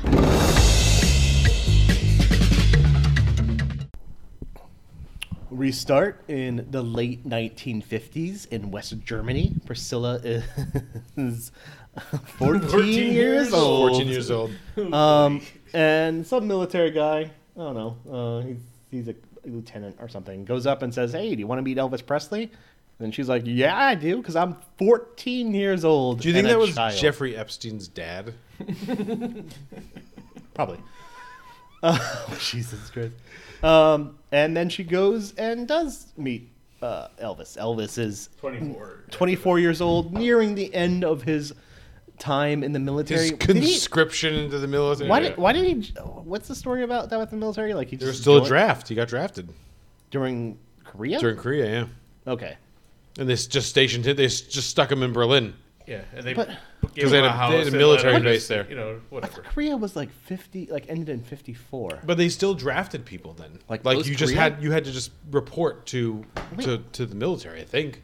This is good podcasting because they didn't like. So anyhow, they meet up at I'm perfectly willing to be wrong about this. Find out it was ended in 53. Korea did. Yeah, so I don't think he was drafted. He had to look. I don't think he enlisted though. Andy, look this up. Look this up while I talk about this movie. Just look up why Elvis went to the military. I thought he did it. Okay, I'll look it up. Thank you. I thought I had it anyway. Producer Andy, you got producer credit now. That means we owe him money. No, once we start making money, you can make money. You guys gotta make money. There's a beer downstairs of mine. You can have one of them. I drank one of your beers, so you can have one of mine. Anyhow, they meet up, and Elvis is like, "Hey, child, you remind me of home." And they eventually become a couple, and the parents, for some reason, are okay with it, probably because of the money. Elvis returns back to Graceland, and Priscilla is still enamored with him. She's still in love with him, and eventually, as she turns 17, 18, she goes out to Graceland. And, I like you can't even say it with like a straight face. Decides to finish her schooling there, so she goes to a Catholic school. He decided for her. I was gonna say we watched this movie together. Mario was watching the movie like this the whole time. By the way, that's good radio. Because of COVID fears or cold fears? Or no, what? I had his face into his shirt. Yeah, so I have a zipper sweater that I wear sometimes. Really fashionable, ladies. And I did zip it all the way up and put it over my face because of mortification. Because of this, yes. And after being groomed for a bit, Priscilla and Elvis enter into a relationship in Graceland, but Elvis is also loving the drugs, loving the alcohol. Ish, not really that. Wasn't that much of a drinker, but probably was. They don't show him drinking like a ton then, but he was an alcoholic too, right? Oh yeah, more pills. No, it was both. Yeah. Okay. And then it just goes through the romance as they date, and we see Elvis being the gigantic fucking piece of shit that he was, which just reconfirms all the things I felt about Elvis from when I was a child. Very happy about that. Mm-hmm. My grandmother was a big Elvis person. I was like, this guy looks like a fucking schmuck. That's how I felt watching Spencer last year. Just like, fuck, just really hated Diana. Yeah. I don't think she groomed anyone, though. She did. She did not. I was just joking. The biopic. I will say this though. Henry, is it Henry? Is that the redheaded one? No, Harry. Harry. That's not Charles's kid. You don't think so? That's my conspiracy theory. That is somebody else's kid. Who's? I don't know. Like an Irishman? Like an actual attractive man. Like Diana was attractive. Charles looks like a fucking doorknob. Like him and Camilla. That's a pair. That's a perfect pair. You think they're trying to make one right now? Oh, I hope so. But like, even I don't know. If I was, I wouldn't have married Charles. What was she? He's the fucking king now. Who fucking cares? I mean, I don't care, but that guy looks. That is one of the least attractive men. Who's like at a healthy weight. She's ever. British. They don't know. No. Anyways, she deals with Elvis's peculiarities and immaturity and violence. Eventually they get married, have a child, Lisa Marie, and then the movie ends 15 minutes later, and then she leaves him. Yep. He gets married, and then we quickly get out. Did you find out why he went to the military? There's an entire Wikipedia page about his military history. So he was just... So just read the beginning of it. It's very long. So he was just drafted. Is that for... Why was he drafted? I guess they were just drafting guys back then. But there wasn't even a war. There was no war. They just stationed him. I told you. Yeah, there's no war for it. And they offered him like... Do they... They offered him a chance just to do like USO stuff, but Colonel Tom Parker told him just to not do that because it would look like he's being baby. Tom Hanks. Yeah, exactly. Forever. So then he did like a regular enlistment and just hung out in Germany. So it's cool. I guess they were just drafting dudes for a while. Good times. You can't do that anymore, right? You can't. You have to like actually draft at wartime. I think now there's no draft anymore. There was a draft. No, there's not. What? Are you fucking kidding me? Yes, we got rid of the draft. No, but they we could have a full volunteer military. No, they could institute a draft at any point still, but I think it has to be an act war. But it's also an act of Congress. When can? Oh, well, shit, that could happen at any point. Yeah. So they'd have to redo the. But back then it was like regular. I think. Luckily, maybe it was Cold War stuff. I don't know. Luckily, one of these motherfuckers at this table has flat feet, so he will never have, and a history of epilepsy. And we're too old. Yeah, and old. I thought it's 40. So you're too old. I think we're still good. See you later, guys. I'd be 45 even. Are we avoiding talking about this movie for some reason? No, it has a really, really solid first hour, and then it just keeps going. That's my problem with this movie. Yeah, the first hour of this film is incredibly solid. It's an incredibly, really intense, it's uncomfortable portrait of grooming. And then the movie just doesn't have anything else to say, and just keeps doing that. The rest of the movie, I felt it was just repetitive. It was Elvis acting like a baby, like wanting her to go away, cheats on her, wants her to go away, apologizes, gets mad, throws something, they get back together, and then rinse and repeat, and it was just like forever. Yeah. It just so you were texting me while you were watching this. It's one of the benefits I think of watching a movie with nobody else in the theater is that like you don't feel like you have to like be shy about like using your phone or something. Our like theater was packed with like teenagers. It was very confusing. Oh, there was nobody in my theater, which was great. So I was texting you just like I thought the first 40 minutes of this movie was a fucking miracle. I kind of couldn't get over how like into it I was. Yeah, same. Like just I like the two leads were awesome. I thought Jacob Elordi was fucking amazing. I thought Kaylee's Austin Butler. Than Austin Butler. Oh my god! Like because he's got some nuance and he's got some pathos, and even though he's a disgusting piece of shit, it's a person. He's got like he is. You buy a little bit enough of like the pain to be like. Everything he's doing is horrible, but like it seems like he's really suffering. Yeah. Like, like he's basically for his mom's it is death and everything. Yeah, you know, Butler's performance is a caricature, which in that movie's all about caricatures. It was shining a piece of shit. It's fucking Baz Luhrmann. Baz Luhrmann can't direct himself out of a goddamn paper bag. Well, that paper bag would be bedazzled. It would be thicker than a normal paper bag. Give me 3 tries and I can direct a better movie than Baz Luhrmann. I need 3 tries because I need to learn the process. I fully believe I could do it. No, and that's the thing, like because this Elvis is still slightly bigger than life and still very much the antagonist, but you see how he got there. You see, like there's enough, like Coppola. I think Coppola's a strong screenwriter, in my opinion, in the sense that she demands that she needs to like warrant things happening often in her films. I don't think she's like the best filmmaker overall. Like love, she falls down a lot, but she's got a style. There's enough. She's got a style, but in her writing, there's enough through lines and enough justification as to why these people do that. And she does it here with like the hurt people hurt sort of thing with the relationship Elvis has with his father and with kind of the, ubiquitous unseen Tom Parker stuff. Yeah. That he is basically a beaten, controlled, groomed individual himself. Sure. And he just continues that cycle. And I think that's done incredibly well here. My issue with it is like, and I've never read Elvis and Me. Nor will I ever. Yeah, same. I actually don't even know why this movie exists, even though the fact that I loved an hour of it really deeply. Maybe Sofia Coppola really hates Elvis and thought like, oh shit, Elvis made people like Elvis. I have a thought on that, but we'll continue. I kind of agree with that.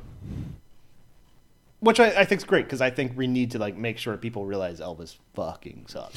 I definitely do think it's important. We're in the business of making hagiographies of everybody, like Princess Di included, even though she ate hagiographies. It's just kind of like the idea of making like art that like puts people on pedestals. Got it. And that's what we do now. Like everything's a kind of like bespoke biopic about how great. Like how Freddie Mercury changed music and how Elton John fucking changed music and how Princess Di, which is funny, maybe ate a necklace but was also like Princess Di. Which is funny in an episode where there's two biographical dramas where the feature is, Elvis and then Nyad are both presented as kind of assholes. Right, but like a huge asshole and kind but that's the thing. But I think Nyad, they were just like, well, this was her personality, but didn't she do such a great thing that you don't care about it? And me personally, I was like, no, she's fucking sucks. Actually, I'll give credit, going back to Nyad. The one thing I'll give credit to, like beyond it being fine, carried by solid performances, is it does feel raw in the sense of like it felt like they just kind of laid it out there and was like, this is who this person is. Sure, take what you will from it. But it. unless you're really interested, to go back to Nyad, unless you're really interested in swimming, it's hard for me to kind of be like, this was all worth it. Her being really shitty to a bunch of people that believed in her and loved her for fucking years because she swam really far once. And then said, like, you think this is a solitary sport, but it's a team thing. Right. It's like, come on. Like, give me a fucking break. My feeling about this movie, and, we were kind of talking about this off air, but when I got here, we got to the studio, and this will be reflected in something we talk about in a couple of weeks, is that there's the beginning part of this movie has so excited for a couple of weeks. Everything is perfect in the beginning part of this movie. The lack of Elvis music, the Ramones doing what the fuck is the name of that song? I should have written it down, but they're like the Ramones version of Be My Girl or whatever it is. The very obvious Phoenix stuff. The Phoenix score, Baby I Love You. The Phoenix score, I don't even like Phoenix, but all of that like synthy stuff works so well to convey an emotion, and it's such a I can pinpoint the moment of these things. No, the Sons of Raphael do the end credits song. Oh, okay. But for some reason in Wikipedia they get like a song, but it's music credit. Yeah. Okay. I could pinpoint the moment that because I was texting you about this. The moment that I kind of figured out how the beginning works is that it's a Wes Anderson, the best Wes Anderson movie ever, because it has an emotional core to it. And when she's doing like, look at this Pan Am ticket, and look at this letter from Elvis, and look at this calendar, and look at these magazines, and look at these albums that she's sending her, everything's very tactile and real. And she's just saying like, isn't this cool? And what's happening is it's putting us in Priscilla's mind at that moment, being like, all this is cool, and that's why I'm in love with him. I'm in love with the world that is being built around me. The moment that this movie literally moves from a masterpiece to a piece of shit is when it fades to black after they have the conversation about the song. And she's like, I guess, and there he's just like, I don't like this song. And then she's like, I guess I don't like that song either. And he throws a chair at her. Yeah. And then he's just like, I'm sorry, baby. I get so mad sometimes. And then that's when the cycle started. And then they go to LA, and it's another hour of just like the same thing over and over and over again, and nothing is interesting, and I don't care anymore about what happens to her because I know what's gonna like. It's not a Quentin Tarantino movie, so she's not gonna fucking kill Elvis in a movie theater. She's gonna try to kill. She's gonna try to kill Frank Drebin, but not Elvis. Imagine if they figured out a way to get like some kind of like early Leslie Nielsen like somewhere in there. Like no. Actually, I absolutely agree with you because I hated the second half of this movie. I know I'm saying, and I started falling asleep. To be honest, the same moment because I remember when he throws the chair, I looked at the indentation of where the chair hit. Yes! And just focused on that, like, unindenting it. Yep. And I'm like, oh, this movie doesn't have anything else to say. And, like, it's a great short film, I think. Yeah, it was 70 minutes, and then we could have just ended there. But then it's a perfect. But like, there had to have been other stuff. There had to have been like an escalation. So I've been right. From what I understand from listening to podcasts about this is that there isn't. Like she was basically the narrative of her life is that her life was shit from 14 to whenever she divorced Elvis, and that was. And like in what happened, just matured enough to realize like exactly I don't need this. So yeah, I just don't think that the later part of her life is as interesting as like the first part of her life, and it's definitely not expressed as interestingly like in a film language as she did in the beginning of the movie. It's expressed in the same way that we've seen, and I think there's a trauma to it early on because it's it grooming. Like Sofia Coppola also didn't care about her later life, just the way it was being performed. From what I've seen, like I said, I just heard it hems so close to the novel or to the autobiography that she even like Priscilla Presley herself even kind of like glared over or glanced over her marriage. She was an executive producer in this, wasn't she not? Yeah. She definitely participated in it, but I also think that to that point that I think this movie got made in the first place because I think Sofia Coppola was not so much interested in Priscilla Presley as she was interested in the time period and the aesthetic qualities of Priscilla Presley's life. Well, this has a lot of virgin suicides feelings. It's got a lot of the same. It's got a lot of the same themes as well as those things. Like as a lot of her other movies, when she's walking and feeling the carpet, like that, like in that shot of the carpet, like her feet on the carpet. I was like, I could see Tom really loving parts of this because of the fact that it has such a close virgin suicide. But virgin suicides is a raw, which you still haven't seen. Right? Virgin suicides is a raw expression from beginning to end, not just of, which is like it's pitched as of. Like a teenaged women's like longing for like autonomy and an expression of self or an opportunity to express themselves, but also just like any teenage kid trying to find meaning in like a world that is very closed off either by your parents or by just like the nature of being a kid, like and kind of reaching out and trying to make those like real connections. And I think that's one of the things that's interesting about this is that seemingly she's trying to do that. Like Priscilla is an interesting person who is making a connection with Elvis, and it seems like she feels like it's a real connection somehow.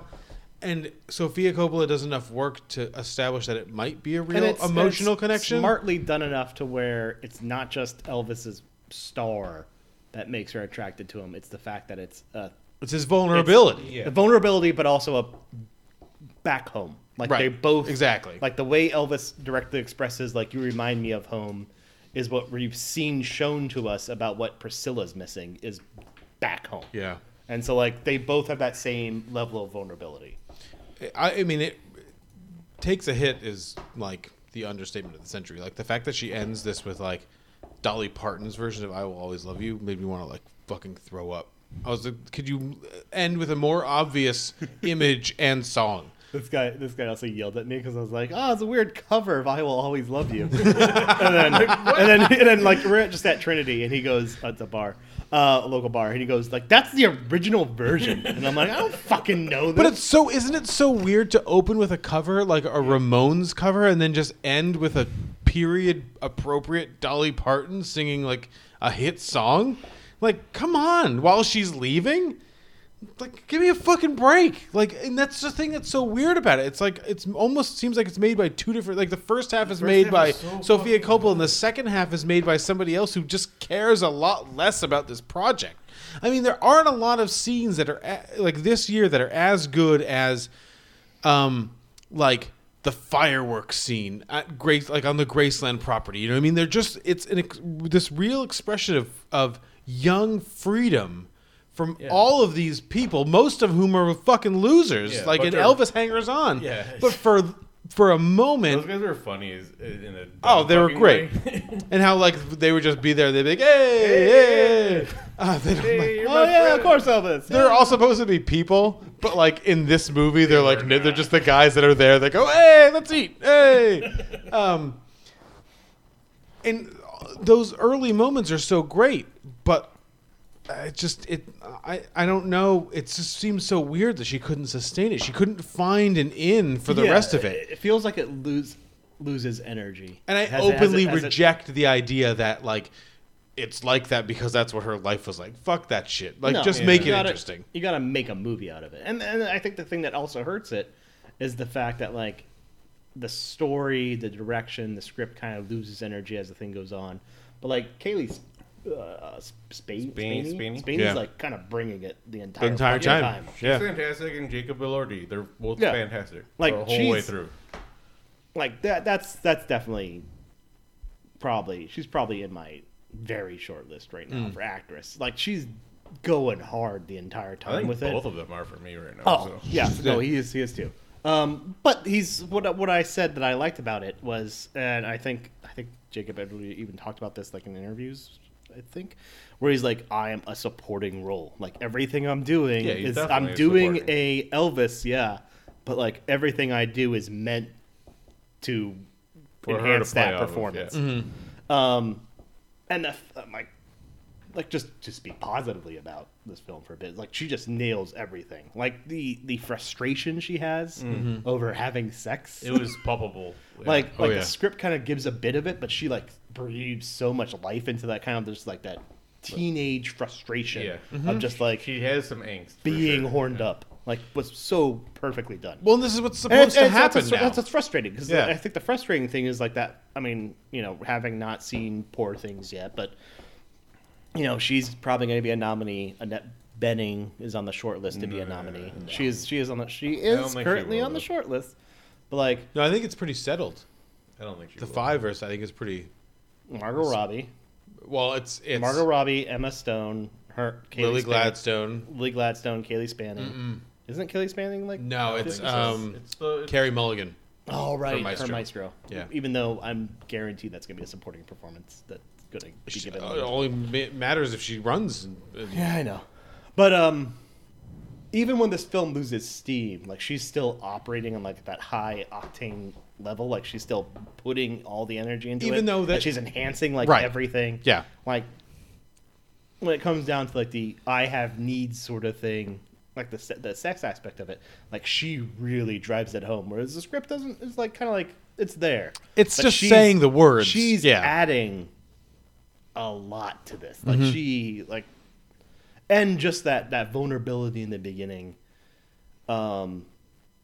which could be so easily, and I think that kind of like bothered me about like the beginning of this movie. Yeah, well, because it felt real. Because it feels so real. Like she feels, feels like such a convinced 14-year-old. Yeah, and they did a really good job. Actress. She did a good job acting, and they did a good job aging her throughout this movie. Yeah, the makeup effects on that. Yeah, but also like she looks.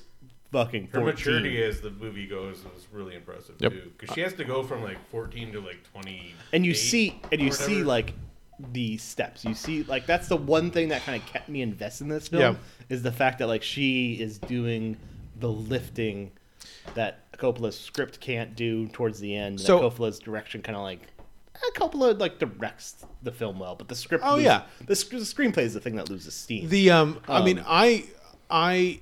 Invested is a really interesting word because I could not maintain my investment because I think she is in that scene where we kind of all talked about with the song and like the throwing the chair and stuff like that. She is in that moment so conflicted about like what is happening, and she shows all of that stuff on her face and in her body language that when like it continues to go bad, nothing is interesting or surprising because she's been like the growth has been there, but the movie, like you said, narratively just kind of is like, oh, and then this happened. You're like, who cares? Oh, and then this happened because like throwing a chair at her is fresh and new, and then nothing in the new movie in like the second half of the movie is fresh or a new humiliation anymore. It's all the same humiliation over and over and over again. And that's the one thing I really appreciate about Kaylee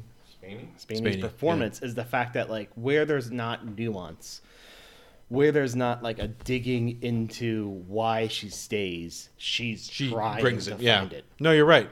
And like that's the one thing that made me go like, yeah, this is a movie that's amazing and then falls off a cliff.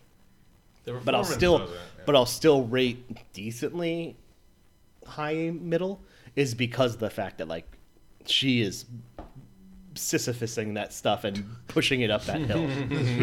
Yeah, she really is. Like she is. She's doing her hardest. He is too. And that's the thing. Like the chemistry, like it's an anti-chemistry obviously between the two, but the chemistry that those two actors have in terms of it was both because it like flipped as it goes, and it definitely worked. Yeah, there's no romantic chemistry there. No, but not at all. What I'm saying is like acting chemistry between those two. Yeah, the fact that those two are taking this film, which kind of like putters out of energy. It's it's a Bel Air on an empty tank. I don't know why I came up with that reference. It is. Why not? Well, I was thinking of a big tanky car that's run out of. That's just sputtering to its end. No. Okay. Does she drive a Bel Air off the property at the end? No, I think it's a Chevy though. Is it a Chevy? I think it is a Chevy. We should look into that because that might be an amazing metaphor. But like those two work so well together as actors in terms of like being complementary and pushing and pulling, and those two have a really good dance with their performances. Mm-hmm. Like in terms of like a mutual synergistic sort of performance, like that's one of the best I've seen in the last few years. Yeah, I agree. And it was just, but that's why that's the only thing that kept me in that movie was just those two acting off each other. And the problem is like the second half they're apart so much, and that's why. Yeah, and I think that might be a big part of it is the fact that like in that first the half, energy is like all down. Yeah. Like when they're like together in the bed, like like they're when they're doing the Polaroids, when they're doing the Polaroids and like just finally having sex and whatnot. Yeah. You kind of it's like fun and whatnot, but like there's a weirdness to it, and it's like magnetic because those two are magnetized to each other. Know how to pull that off. It's one of those things where she know how to like make it like cutish, but also uncomfortable. But it's also like to that exact point, which pisses me off when they're 10 years younger. They're around each other the entire time. And it doesn't seem like one of those things where they're being forced together by the script. It seems like they would just be together. Yeah. And that she's less than for a while when she's not with him. And he is like, he portrays that I'm less like human.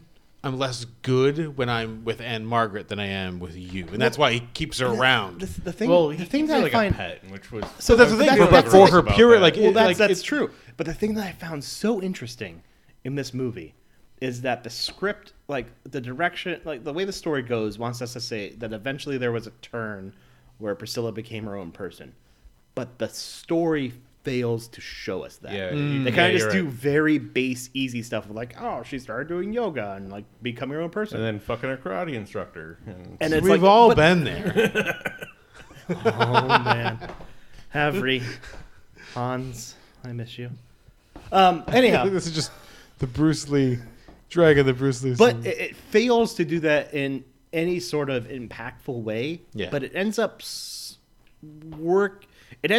succeeding in spite of the script because of the fact that the dominance that Kaylee Spaney shows and kind of like the pulling back and the it never becomes the meekness that Ellerdy shows. Like it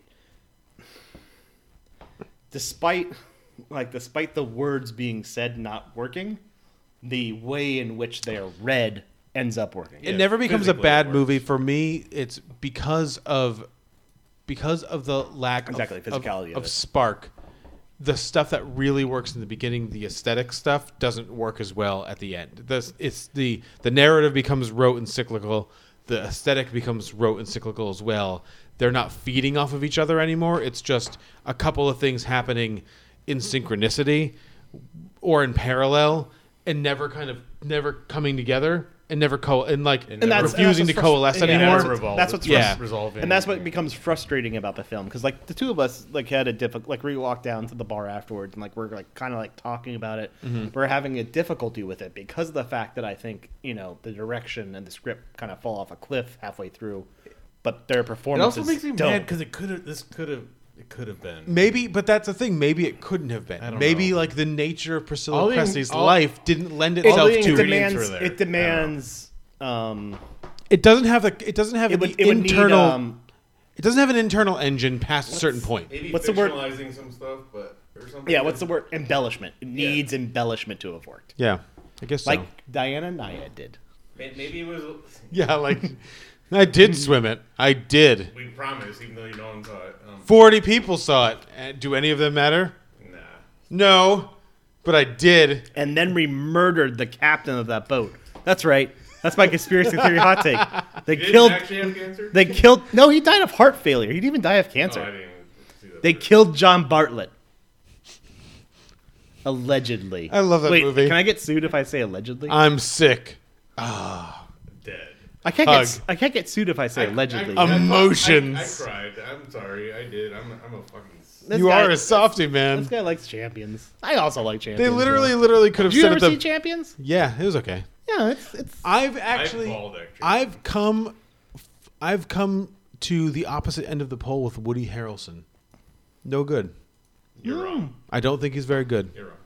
He's got like a. Unless he's in the right movie, he's got like one thing that he does, and I don't like. He's the right person to work off of because him in True Detective season 1 works. See, but this is where I got to. True Detective season 4 is gonna have to be decent. I've been rewatching True Detective season 1, and he really stinks. Does he? But I've maybe watched it like maybe 10 times. It's too many times. Maybe you've seen it too many times. But Matthew McConaughey keeps renewing himself. Whereas every line Woody Harrelson delivers about his family is ridiculous. I've watched 3 times since we. Woody Harrelson? You know where I've watched 3 times? I know it feels weird to say. Speaking of watching things too many times, I've watched Portrait of a Lady on Fire 3 times since we last podcasted. Wow. It feels like a lot. I'm up to like 40. I've probably watched Blackberry like 2 times. So. I've watched Blackberry 0 times. I bought it. I'm just watching the shit out of it. Have you not watched Blackberry? No, I mean since we've podcasted. Oh, I thought that's what we were talking about. I was like, wait, you did a review of it. Did you think the Blackberry miniseries on AMC Plus today, as of today? I don't have AMC Plus. I don't know what that is. I'm not gonna watch it because they recut it into a 3-episode miniseries for Terrific. AMC and added 20 minutes of. And I wanted Emmy nominee Blackberry, just like Emmy nominee Prey. Yeah.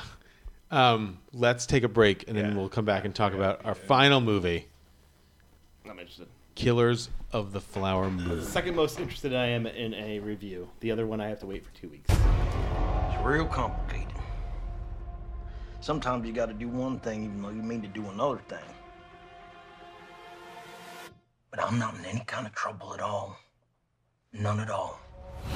Killers of the Flower Moon is the best movie of the year.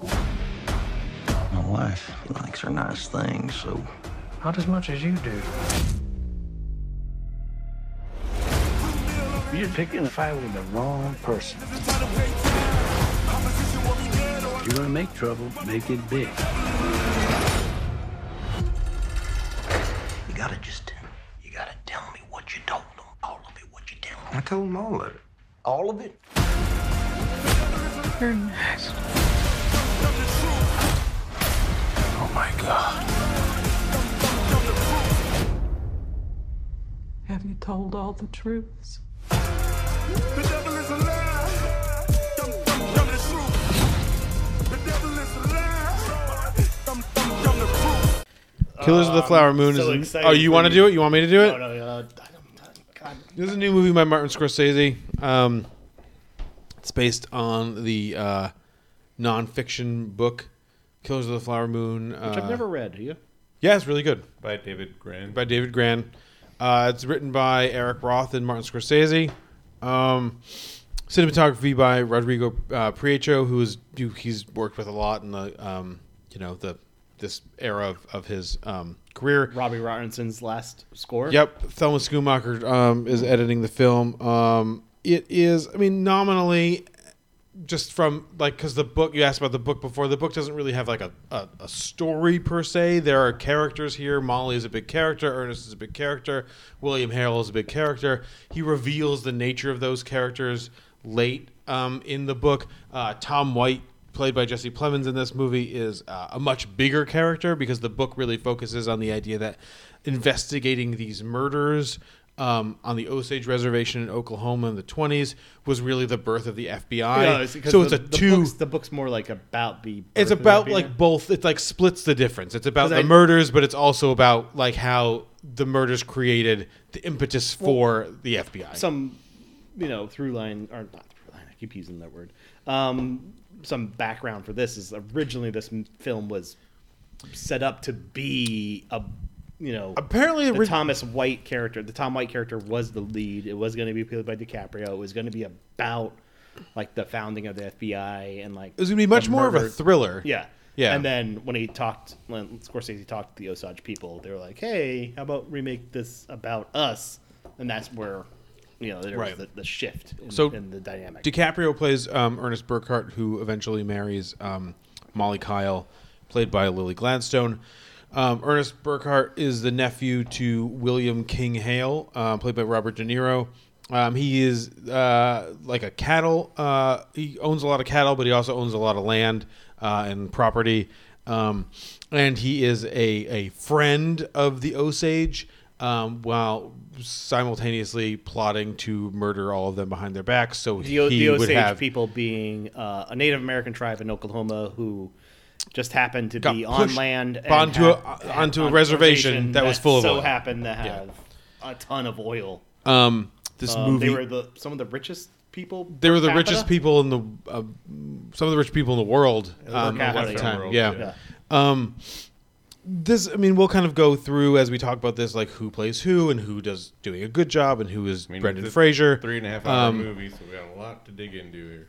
It is Jesse Plemons, like as I mentioned, kind of comes in like not even halfway through the movie, like maybe like 2/3 of the way through the movie, and I think it doesn't have to do a lot, but I think is really great. You have like some kind of cameos in here with like Sturgill Simpson and Pete Yorn and Jack White's there at the end Fraser. of it. But you also get but you also get great like character actors. Jason Isbell plays a pretty big role as Bill Smith in this. Pat Healy shows up eventually. Tatanka Means, who's like an actor who you like. I'm sure if you've seen him, you'd be like, oh yeah, I've seen him in movies. He shows up as an FBI agent. So Martin Scorsese is doing Martin Scorsese things here. He's bringing this like really wide cast together to do this thing. Really quickly, Jason. Yeah. I didn't realize Jason Isbell was Bill Smith. Yeah. Like he's naturally a pretty solid actor. He's pretty good. He's just using a bunch of musicians in this which movie. he always did. He always put these people in these movies. I knew Jason Isbell was in this. I didn't realize he was that big of a role in this. Yeah. He just feels like a character actor. He seems like he belongs in this world. He fit. Let's just go in a circle real quick and like tell us what we think, and then maybe we can break it down. Although we always end up like getting off track and kind of doing other things. Let's all say like in a few words what we think of this movie overall. I thought it was incredibly a powerful movie. I kind of can't wait to see it again. I'm definitely not going to go see it in theaters again. I'll watch it on Apple TV when it comes out. I was never bored for 1 second. I thought it was 3.5 hours. That didn't fly by, but I was deeply, deeply, deeply engrossed in the action and what was happening in this movie. Leonardo DiCaprio is doing probably his best work, even though it doesn't like it's definitely something he hasn't done before. He's really deep inside of this character. Lily Gladstone owns every single scene that she's fucking in. It's her movie. It's over, right? Like well, that's what I said a couple weeks ago before this movie came out, and you were like, "No way, Emma Stone," and I was just like, "I'm pretty sure they're gonna find it impossible not to give her this award." I still have to see Poor Things. We haven't seen Poor Things, right? But Poor Things, I've heard she is a fucking magnet. Even when she's not doing anything, she's doing literally everything. And then the other, the third person in this triumvirate of characters is Robert De Niro. I guess he's fine. Okay. You know what I mean? He's not So we're all on the same page. He's not. Yeah, this is literally just. He's not bad, right? But he's just not good. He's just being Robert De Niro. He's bad. Like, I think he's old bad. Robert De Niro. I think you're just being. I think he's boring. He's just doing and a caricature. I just kind of. I thought he was going to do something really exceptional, and he was just kind of doing what. It's lazy. He's just being him. He's just being himself. Yeah, and in any Scorsese and it's movie. And it's selling the role in the way that it needs to get sold, but it's not transcending anything. It's a smarmy, like crime lord, and right? Like it's just there is somebody better. But there. One of you go. So easily, the best Scorsese film since Silence, and one of my top 5 Scorsese films of all time. Yeah. I know we'll talk to Andy. We'll talk to Andy over here in a second. Someday we'll talk to me. We're gonna talk to Andy.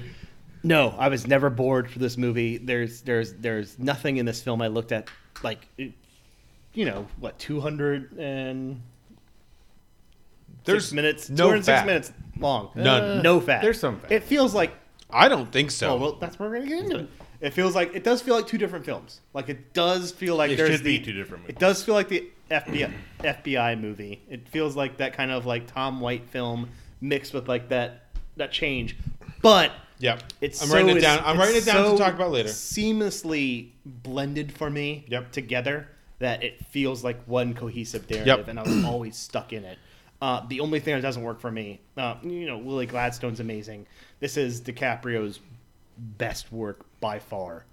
And I'm a Revenant guy. Like, I love The Revenant. Don't think he's one for The Revenant, but I love The Revenant. This is his best work, and he's a little bit on a roll. I mean, with like, we can disagree a little bit about Once Upon a Time in Hollywood. Don't look up.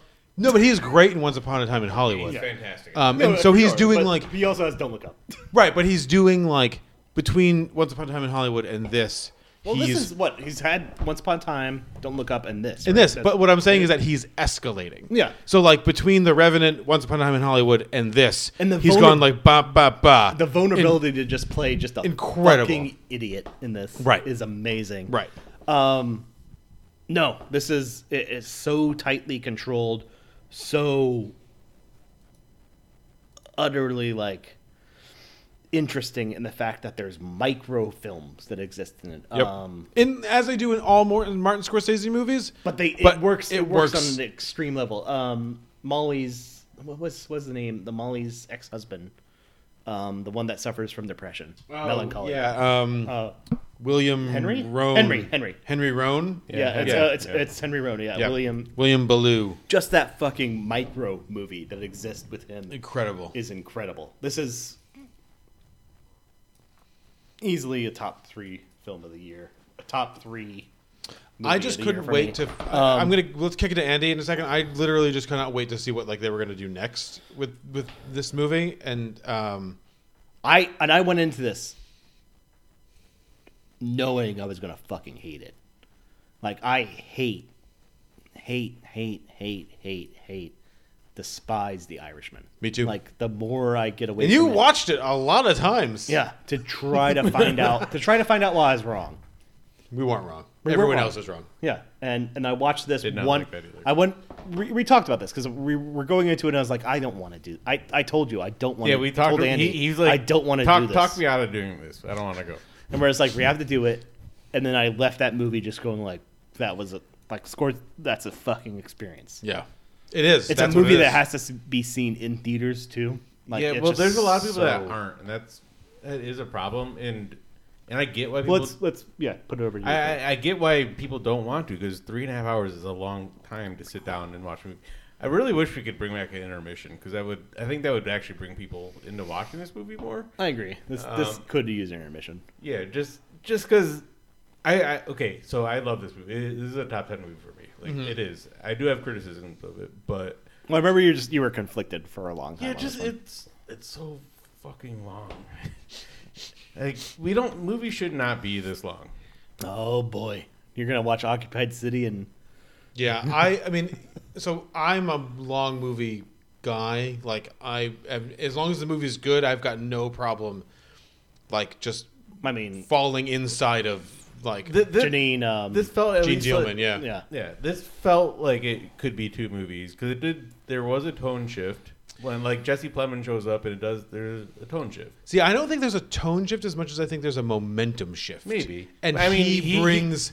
Jesse Plemons is one of my favorite actors, and he's fucking. I was really conflicted in this, and so he's power not shift. Oh, absolutely. He fucking owns the scenes that he's in. He owns those scenes. Like, when is Jesse Plemons going to show up in this movie? But wasn't that? Didn't you like that? No, I did, but I was waiting for it the whole time. I was too, and then every time they kept not doing it, I was like, "Fucking good for them that they've decided to not kind of cross cut this." Okay. They're just like all of a sudden he's here, and they didn't kind of like they didn't tease him. They're just like he's here and he's fucking talking to Ernest. That's the first interaction is like, and he knows because we've seen that guy like in the various places. You know the thing we know that he is onto them like fucking immediately. And he owns that. I love that scene. Oh, I love that too because you know what he reminded me of? Randall Flagg. He's just this force. Like just comes out of nowhere and he's like, oh, I'm an ex-Texas Ranger and now I work for the Bureau. And but you're just like, yeah, you do. But he's like you do. Fucking supernatural force. Like that's how it's presented. Like he is outside of everything. I love that guy so much. And he is. I mean, that's what it is. Yeah. But and that's the way to present it narratively. I think another director would have cross-cut. She would have cross-cut like him getting information and him having feelings and trying to get like into what his family life is like and like all this other stuff, and they're just like, nope, here he is. Shows up at the door. He did breathe new life into the movie because we're like an hour and a half in until he shows up. It might be 2 hours. Yeah, 2 hours in. And then because I was starting to get tired, and then because he shows up on screen. I'm like, Molly's, I'm up. Molly's like at her deathbed at this point. Like she's being slowly poisoned. Because we're losing her energy because she's barely present because she's and then he shows up just with that hat and just like fucking and his face and his tallness. Let's kick some ass right now. Love it. I love his presence. I just love everything. I just think this movie did literally. So I thought Priscilla did everything right for an hour. This movie did everything right for 2.5 hours, and then Brendan Fraser comes on screen and he is fucking god awful. Yeah, that was the court stuff. That was the one mistake. It's kind of, but like so bad. His line readings are so bad. But like, I think he was a good choice to give John Lithgow those doing good work. So like, it's at least balanced out a bit. I don't know. It doesn't ruin them. Are they either? Really? You don't think so? I think Lithgow's good. Oh, Lithgow is good. The Brendan Fraser stuff doesn't ruin the movie for me, but it's the one thing that stands out is like this is not fitting in with everything else. Everyone else is making the absolute perfect acting choice in this in the context. You've read the book, right? Yeah. Is all the court stuff in the book? Yeah. He said there's actually Apple, because everyone's like beating the shit out of Brendan Fraser. Apple actually put a thing on Instagram of a highlighted section of the book. I don't mind that Fraser. show like he says the court stuff like. It's almost like Oppenheimer. What's all this court stuff? Well, I think it's really important. I think in the sense that Ernest needs to kind of be confronted with, but it's so long. And see, that's actually an interesting point to get into. The Oppenheimer versus this. Oh, this is better than Oppenheimer. But like the energy that it carries, because like both of those movies have third act-ish twists. No, I don't think there's a problem. I don't see a problem with this movie. I don't. I see the Brendan Fraser thing not working so well, but at the very least, the physicality of Brendan Fraser, like being that's what I mean. Tubby, he's big dude. He's right aesthetically. He just is not. He's just not nailing it. But his aesthetic works well enough for me to be like, I buy into it, and I'm okay with it because he's surrounded by, this lanky, chubby, goofy, basically DiCaprio, and this, very stoic Lithgow performance mixed with it. And, Lily Gladstone is like healing and like also trying to be like the moral through line of like, hey, Ernest, like fucking come back to the right side. But I also think that final scene. The only like I said, the only thing that doesn't work for me in terms of performances in this is De Niro, because De Niro, I feel like, is sleepwalking through this. Yeah, but I also feel like he's I don't think he is sleepwalking. I don't think he's sleepwalking. He's bringing a different energy to this than anyone else is, and he's bringing the wrong generation of it. He's bringing. It's too Jimmy from. It's too. It's a 1990s. Yeah, 100% Goodfellas. He's doing. I don't feel like he's making any choices. I feel like he's he understands his character. He's delivering the lines the way he's supposed to. The Scorsese role that he's right. Here's probably my uneducated guess of what's happening here. Is there was that new Hollywood twist when Easy Rider came out, where there was a more naturalistic sort of performance, and we're back into that. Of naturalism, of being like living that character. De Niro kind of popped up and became like De Niro has, Raging Bull, which by the way I have a top 10 best actor performances after I ranked them. I want you to hear them after the podcast. Okay. But he doesn't live in it. He's an actor, right? He's a performer. He is Raging Bull he did a little bit, but yeah, he is playing a role. Whereas this movie has a lot of like living of DiCaprio as Ernest, Lily has Molly. I think those are like those are the two that matter. Scott Shepherd has not Scott Shepherd, the other brother. Is it Brian? Brian. Right? What's his name?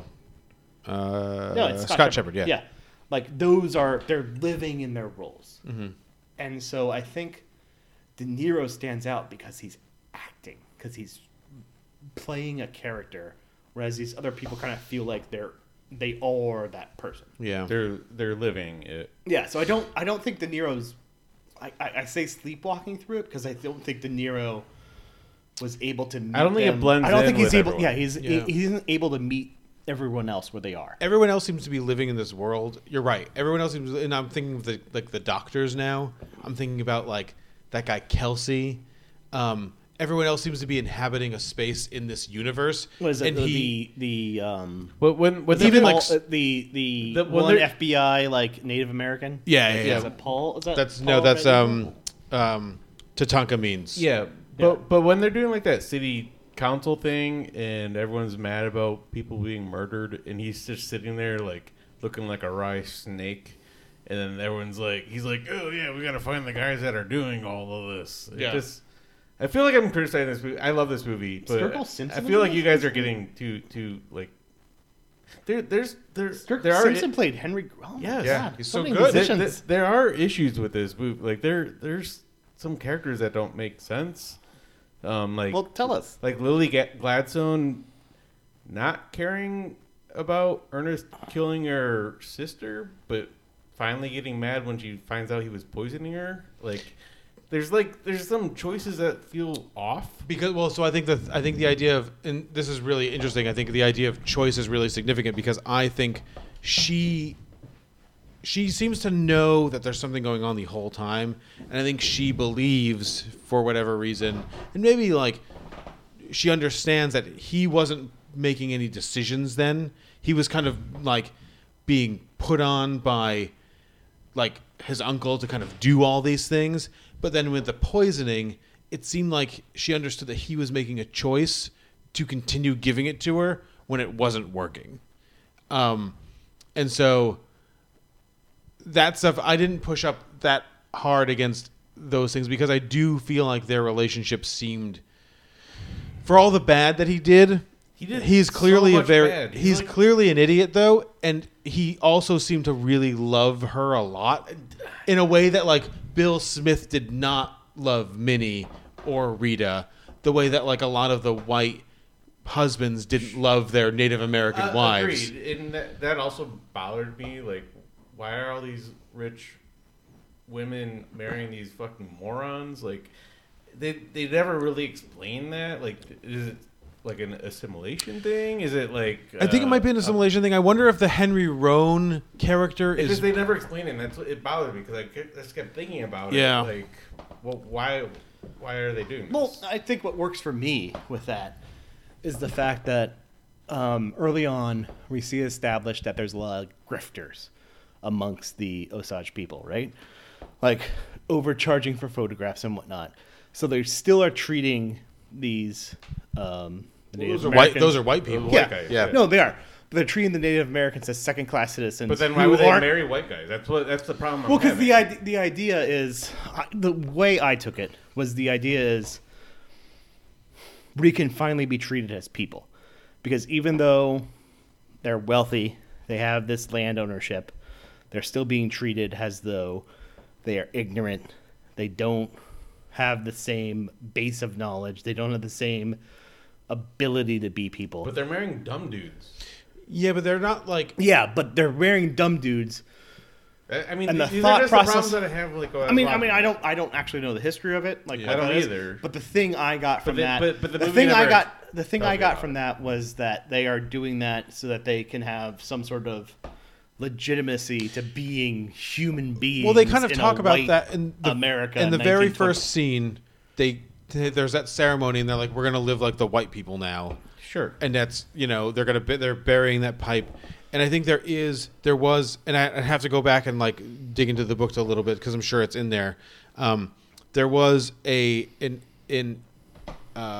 value placed on being white, kind of like you said. So marrying white people got you closer to being white. I get that. I don't think the movie like showed that. But it does. It does. It absolutely does, though. Because like, what is one of the last things said by what does Martin Scorsese explicitly say as the announcer at the end? Was he reads off Molly's like obituary and says like none of like what these white men did to them is even mentioned. Mm-hmm. Yeah, I know. Like it's then why would they marry? That's what I'm saying. It didn't because didn't have it. They're rich. They don't have they still have a choice. They you have as much money as you want, but you're not a. There's a person. There's a lot of stuff, and that's the entire thing that like makes sense in the beginning of that movie. I disagree. I don't think that was proving that. I think it does though. Yeah, I think the way that he's decided to tell the story is. And I think this is one of the things I kind of applaud him for as he's gotten older. And I think one of the things I think the Irishman failed at, which Silence did not fail at, which is that he's no longer really interested in like holding anybody's and like he's not interested in. Well, have you seen Silence really quick? No. He's not interested in telling anybody or showing anybody anything. He's giving you just enough information that if you sit inside the movie, like you don't worry about like how like the ends meet as much, the narrative ends meet as much as like as long as the emotional ends land. So she did, a lot of Native American women did marry white people, and that just happened. Mm-hmm. And so he's not super concerned with people understanding why that happened. No, he is. It's all. What I'm saying is that it's all in there. But he's not interested in having like an exposition dump where she's saying like, "This is why I did this." No, it's nuanced though, because like it's the same things happening in Silence. Like, that's all I'm saying is that like this movie and Silence are like companion pieces to me. And I don't know if you agree with that, but like they're doing different things. But it's different things. Yeah. But it's white people, developed people, kind of like being intrusions into a different culture, and a lot of the things understated and way differently for the white people in Silence. Yeah. But the thing I think unspoken in this movie is the politics of it. Is the fact that, yes, reestablish the fact that they have, the Osage people have wealth and whatnot. But, like, when we introduce, we're introduced to them after, that kind of like setting scene, the white people drag racing down the street. The white people are kind of still feeling like they're in control of the situation, even though they don't have the money. They are in control of the situation, even though they don't have the money. And the thing is like they're marrying white men because of the fact that I took from it because they're going for agency. Well, so if you want, and then you can also look at, so this is articulated. And it's played into like the fact of like when they're talking in Osage and they're just making fun of their husbands. Yeah. And calling them like fucking morons. This is articulated. But they have to do it. This is articulated really well in the very beginning of the book in the sense that like Molly was actually a outsider in the Osage reservation because she still wore traditional Native American Osage blankets. She did not cut her hair like her sisters did. She wore it down. She was an outsider because the goal of Osage women was to be as white as you possibly could while Also, still being Osage. Let's talk about how fucked up it is. Molly Kyle, who's a real person, I assume, right? Yeah. Doesn't have a Wikipedia article. Yet Ernest does. Well, William Ernest is Hale a fucking does, serial killer. and Thomas White does. But like, you think, I don't know. I mean, and You could take care of that. Yeah, It's the People's Encyclopedia. But Thomas White founded like the FBI, didn't he, or whatever? Or Well, he's- one I of don't know, the it's- founding it's- members of the FBI.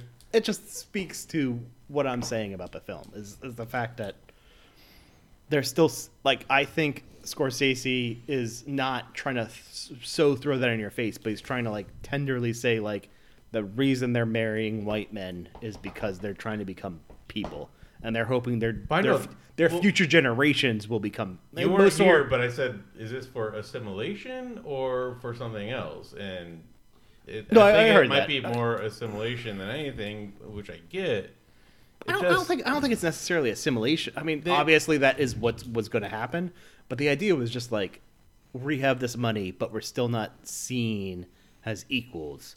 But what can we do to do that? Also, like, the problem is like when you keep seeing everyone, all your sisters and everyone getting murdered around you. Why do you keep signing over your stuff? Like, I don't know. It just I don't know. I mean, it plays like a Love Is Blind. I know it's a real sort of thing. story. It plays a Love Is Blind sort of thing, right? Like, you would not expect. You would say maybe something bad is going on, but like, and I think it does a good job of because I think this film does a really good job of establishing that you yourself, I myself, as if you were him, questioning like, is Ernest wants money off of it. He's at the hands of King Hale. Bill Hale, but does he love Molly? And it makes sense. Yeah, I don't know if he actually did. No. But I think that's told well. No, but I think this is the key Or maybe part. he's too stupid. I'm on the fence on it. But I don't think he does. He absolutely. I think he absolutely. And well, I think he thinks he does. I think he absolutely does. And I think the whole point. Well, if he does, he's a piece of shit. But that's the thing, is that he's too stupid, and he's too ingrained in this life. He isn't recognizing, even though they're kind of telling him, but they don't actually tell him all the way, that like, as long as it doesn't affect his family, it's fine. Like, it's Molly and his kids, and as long as it's not touching Molly and his kids, he's really okay with whatever they want him to do. One thing I was gonna say. Well, he doesn't know he's poisoning. But the one thing I was gonna say about the book, because doesn't the book reveal that Molly and the kids were supposed to be in the house when it blew up? I don't remember that from the book. I think it does. And like, they took that. They do, at least from what I've read from people who have read the book, because I never got around right. to it. And I do find it interesting that Scorsese chose to exclude that part of it, because like, obviously I kind of think the real Ernest probably didn't love her, and the real Ernest was just in it for money, was just probably in it for the Hale sort of get the gold sort of thing. And I do find it an interesting choice to kind of like present that conflict. It's interesting, I guess, if in the context of comparing the movie directly to the book. I think one of the things that's been kind of hammered, and we kind of talked about it a little bit earlier, with like the idea that the movie was going to be one thing, and then they changed it to this other thing, is that he really wanted to be a narrative, he wanted there to be a drama. It wasn't going to be a whole world full of shit, like pieces of garbage, and then like the Osage. It wasn't just going to be like the white people versus like the Native Americans. So I think the idea of like Ernest being like this really intensely conflicting and conflicted character is probably important to the narrative drama of the movie, where he's like making decisions that he doesn't really understand and doesn't really know that he's like what the consequences or the context of these decisions that he's being made or that he's making are. Like, I think one of the beautiful things about like Leonardo DiCaprio's performance is that he literally asked that guy to blow up his sister-in-law and her husband, but when he sees them having been blown up, he kind of can't believe it.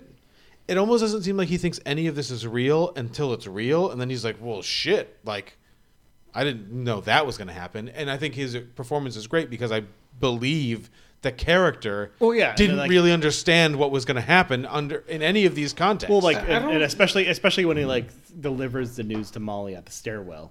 He seems like that's the thing, and he's maybe he's a sociopath. He's been preparing it, but once he sees it, he's total like sociopath. He was killing Osage earlier in the movie. They did that reveal which was a stupid reveal, when he was invading that one guy's apartment and killing him. Because they showed it before with the mask on. That was the private detective. Yeah, that guy. And it's like, he's a fucking murderer. Like, and we're supposed to empathize with this? Like, and that's he's a sociopath. I don't think we're supposed to empathize with him. We don't necessarily know if he murdered the private detective. They showed it. He took the mask. It's a later scene. He takes the mask off. He hits him. Yeah, he hits him. We don't know if that private detective actually died. He was at least an accomplice. I'm perfectly willing to allow that he killed a bunch of people. I think that what the movie I feel is really good at setting up the idea that he doesn't directly murder anybody, and no, we don't even know if those people. He definitely knows that Byron killed Anna. But again, he knows all that, but like he's always kept at a distance, which is why I think the private detective doesn't die. I think the private detective before he married Molly, he was robbing people at gunpoint. And but there's a separation from that, right? Yeah, I think it's really complicated. Which is why I think the private detective just got beat up and didn't die. Well, even if he did die, it's in his mind, it's protecting something. I think in his mind, he clearly doesn't get at any point what anybody is saying about the Headrights ever. Yeah. Like, they keep telling him, and he's just like, oh, this got to stay in the family. He's like, I get it. But he's not shooting Henry in the head. He's not stabbing that guy that goes to D.C. His hands are like kept relatively clean from it. They're maybe not for the viewer, but for the viewer, they're kept clean enough for him, the character, and then we are observing that, and so even though we know he's the catalyst for most of this, right? And he is, and that's where the poisoning is really important because he's actively deciding to poison her. But he also doesn't think he's killing her. He thinks he's making her calm. Even though that's why the performance is so good is because the turn of that is he knows he was poisoning her, right? And then he continues to poison her. Keeps doing it once he sees. Well, that's what makes that scene after the decision's laid out. And like she's talking to him in the courtroom, not the courtroom, but like the deliberation room. Where she kind of like gets like she finally sees the mask and he has to pull the mask away. Where he's like, I knew I was doing this. It's all just like a personal thing. I kind of totally bought, and there's apparently been some like pushback, like in the culture about this. I kind of bought their relationship. Like, and maybe I just wanted to because I was like so invested in everything else that was happening. No, they have really good chemistry. Like but like at the end when she's dying and she, he's like sitting behind her and he's brushing her hair and then like they're like, passionately like hugging each other. None of that seemed like he didn't play those things like he was forcing himself to do them to mask what he was doing to her. It seemed like he gave her a shot because for a while he thought it was insulin and was going to help her. And then he was caring for her.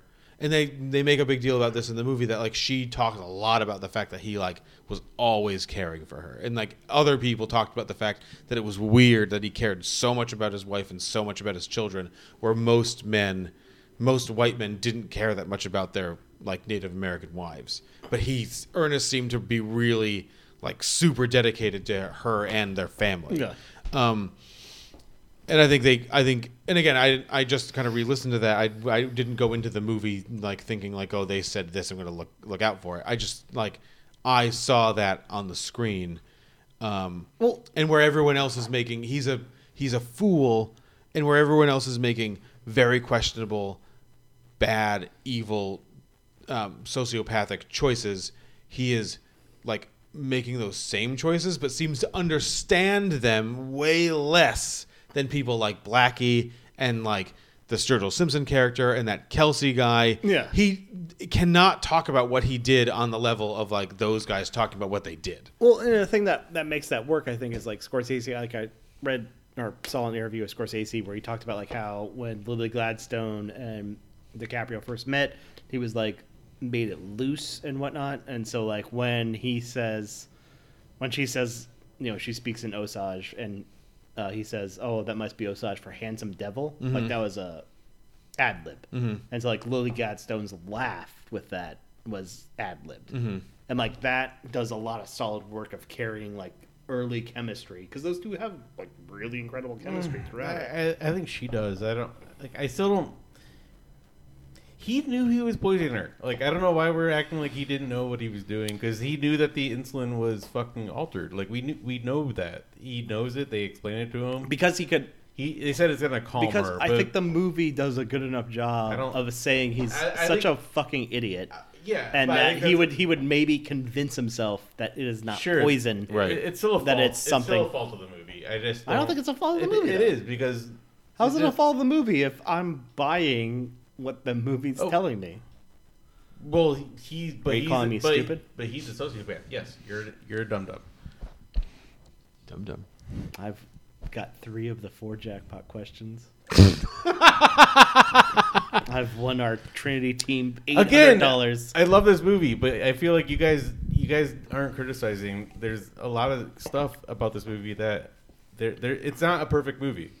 No, it's not a perfect movie, but I don't think I'm sitting here being the devil's advocate, and I just want you guys to like just think about some of these weird things that are happening. I think that criticism. I think that particular criticism is answered by the fact that he is presented as such a loose dummy, basically, that he could convince himself that it's just, you know, King Hale is not lying to me. It's just something to calm her down. And yeah, she seems sicker, but like, and I could buy that. That's, I think, the value of having Jason Isbell deliver like a pretty convincing performance here, where Bill Smith clearly knows what he's doing, and Leonardo DiCaprio never picks up on the fact that Bill Smith knows what he's doing. Yeah. And they those, you can juxtapose any number of other characters with Leonardo DiCaprio, with Ernest's like character,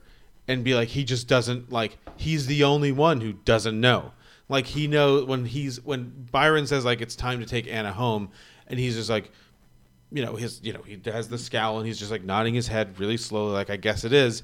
He knows what that means, and he knows she's gonna die. But he doesn't. But he doesn't really know what it. He understands it, and he's like, oh, I guess it's gonna happen, but he does not like. He's not like invested in it. He's not involved in it. He's not thinking like this means her head rights are going to go to somebody else. He is. It's really interesting that he's arguing against the funeral parlor guy, that like he's gouging him, and he's just like, oh, he's basically saying like, you're an Osage now, so like you pay Osage prices, and he just kind of like doesn't get why that would be, even though like it's deep into the movie. Like, and he's been married to Molly for like a long time. He just doesn't put these things together, and everyone puts them together for him. Like, even Bill Smith puts it together in that scene when they're in like the house, when he's like, oh, Molly likes nice things, and he's like, oh, I hear you like nice things, and he's just like, I guess I like nice things.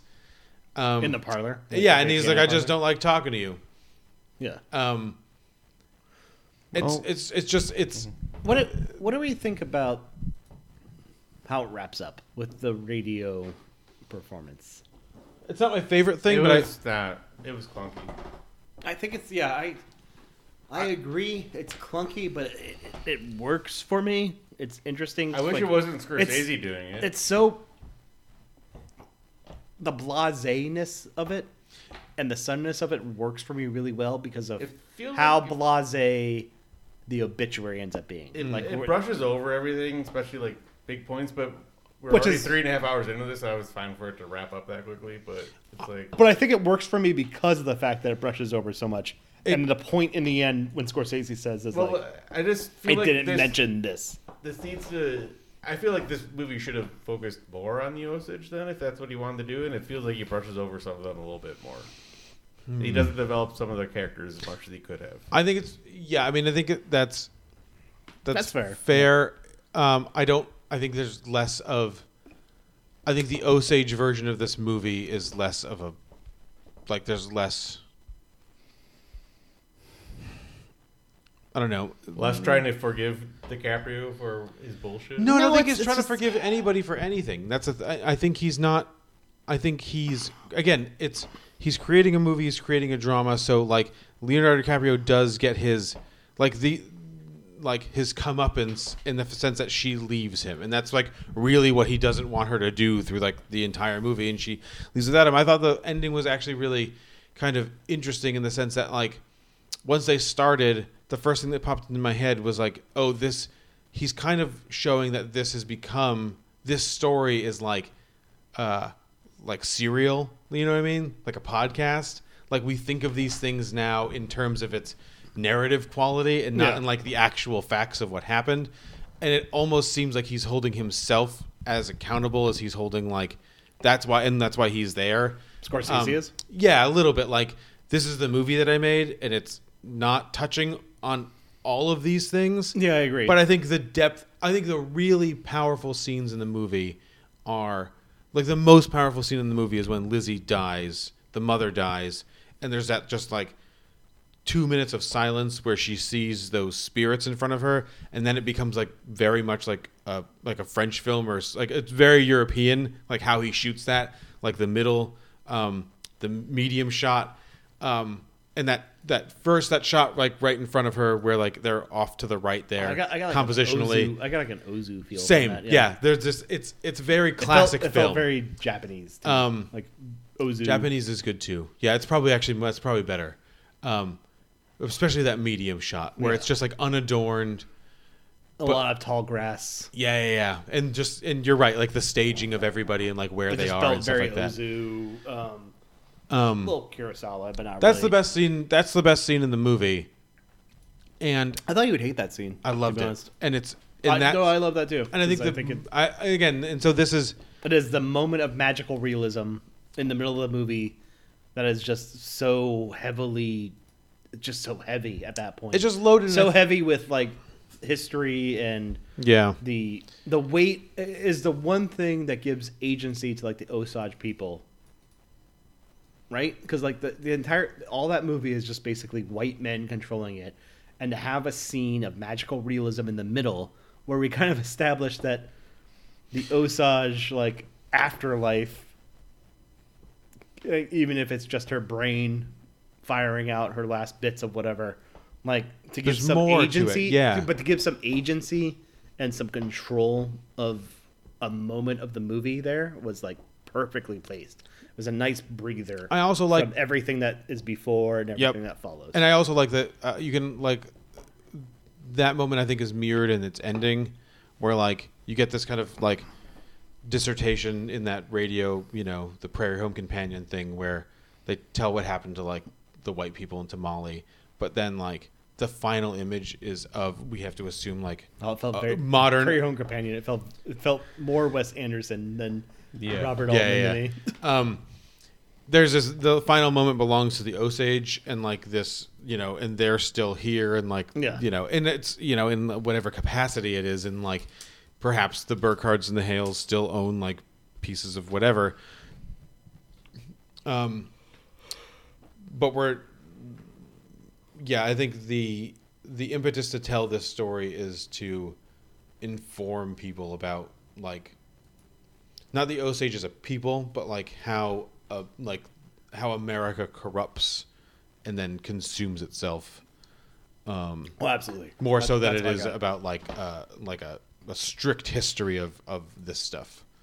Then I think Ernest represents some kind of like classic American idealism, which is just like I'm gonna have fun and make money and Well, it feels like feels very modern in the sense of like just this idiot being told by others what to do and just doing it, right? It just I mean, not modern. It feels timeless. It feels as though it's something that carries through regardless of what period of time you are. Mm-hmm. Which is, and I think it's great because like he's presented when he's first shown, like there's a real power to his character, like when he's walking through the train station. Well, yeah, and just kind of like muscling his way through, and then like you get the kind of DiCaprio, and then he instantly gets reduced to nothing. Yeah. By this 80-year-old dude.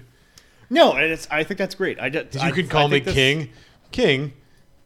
Yeah, King. I think this is yeah, no, this is That's actually his middle name. No, but like he didn't like it's not when he says it. I know it feels it's just like you can call me King, and because he's an idiot, he's like, oh, King, okay, no, I'll call you King. Did you guys know Ernest Burkhart lived until I was born? He died in 1986 as a free man. Yeah, no, that is wild to me. I was also alive. He was 94 years old when he died. Yeah, it talks about that in the movie. They no, but but live in, but it's wild. It's insane.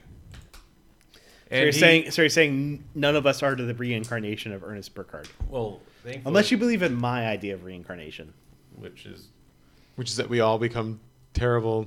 Oh no, just my idea of reincarnation is like you die and then eventually the universe recreates itself. Maybe multiple times, and eventually then you're reborn because random chance will just make it happen again. It's just wild to me that guy. It's okay. I'm glad my parents never listen to this podcast. Could be like, oh, you're not like a super Christian? Nope. No, but yeah. He got pardoned by the goddamn governor. I will say this though. It's Oklahoma. As a hot take for the next podcast episode. Yeah.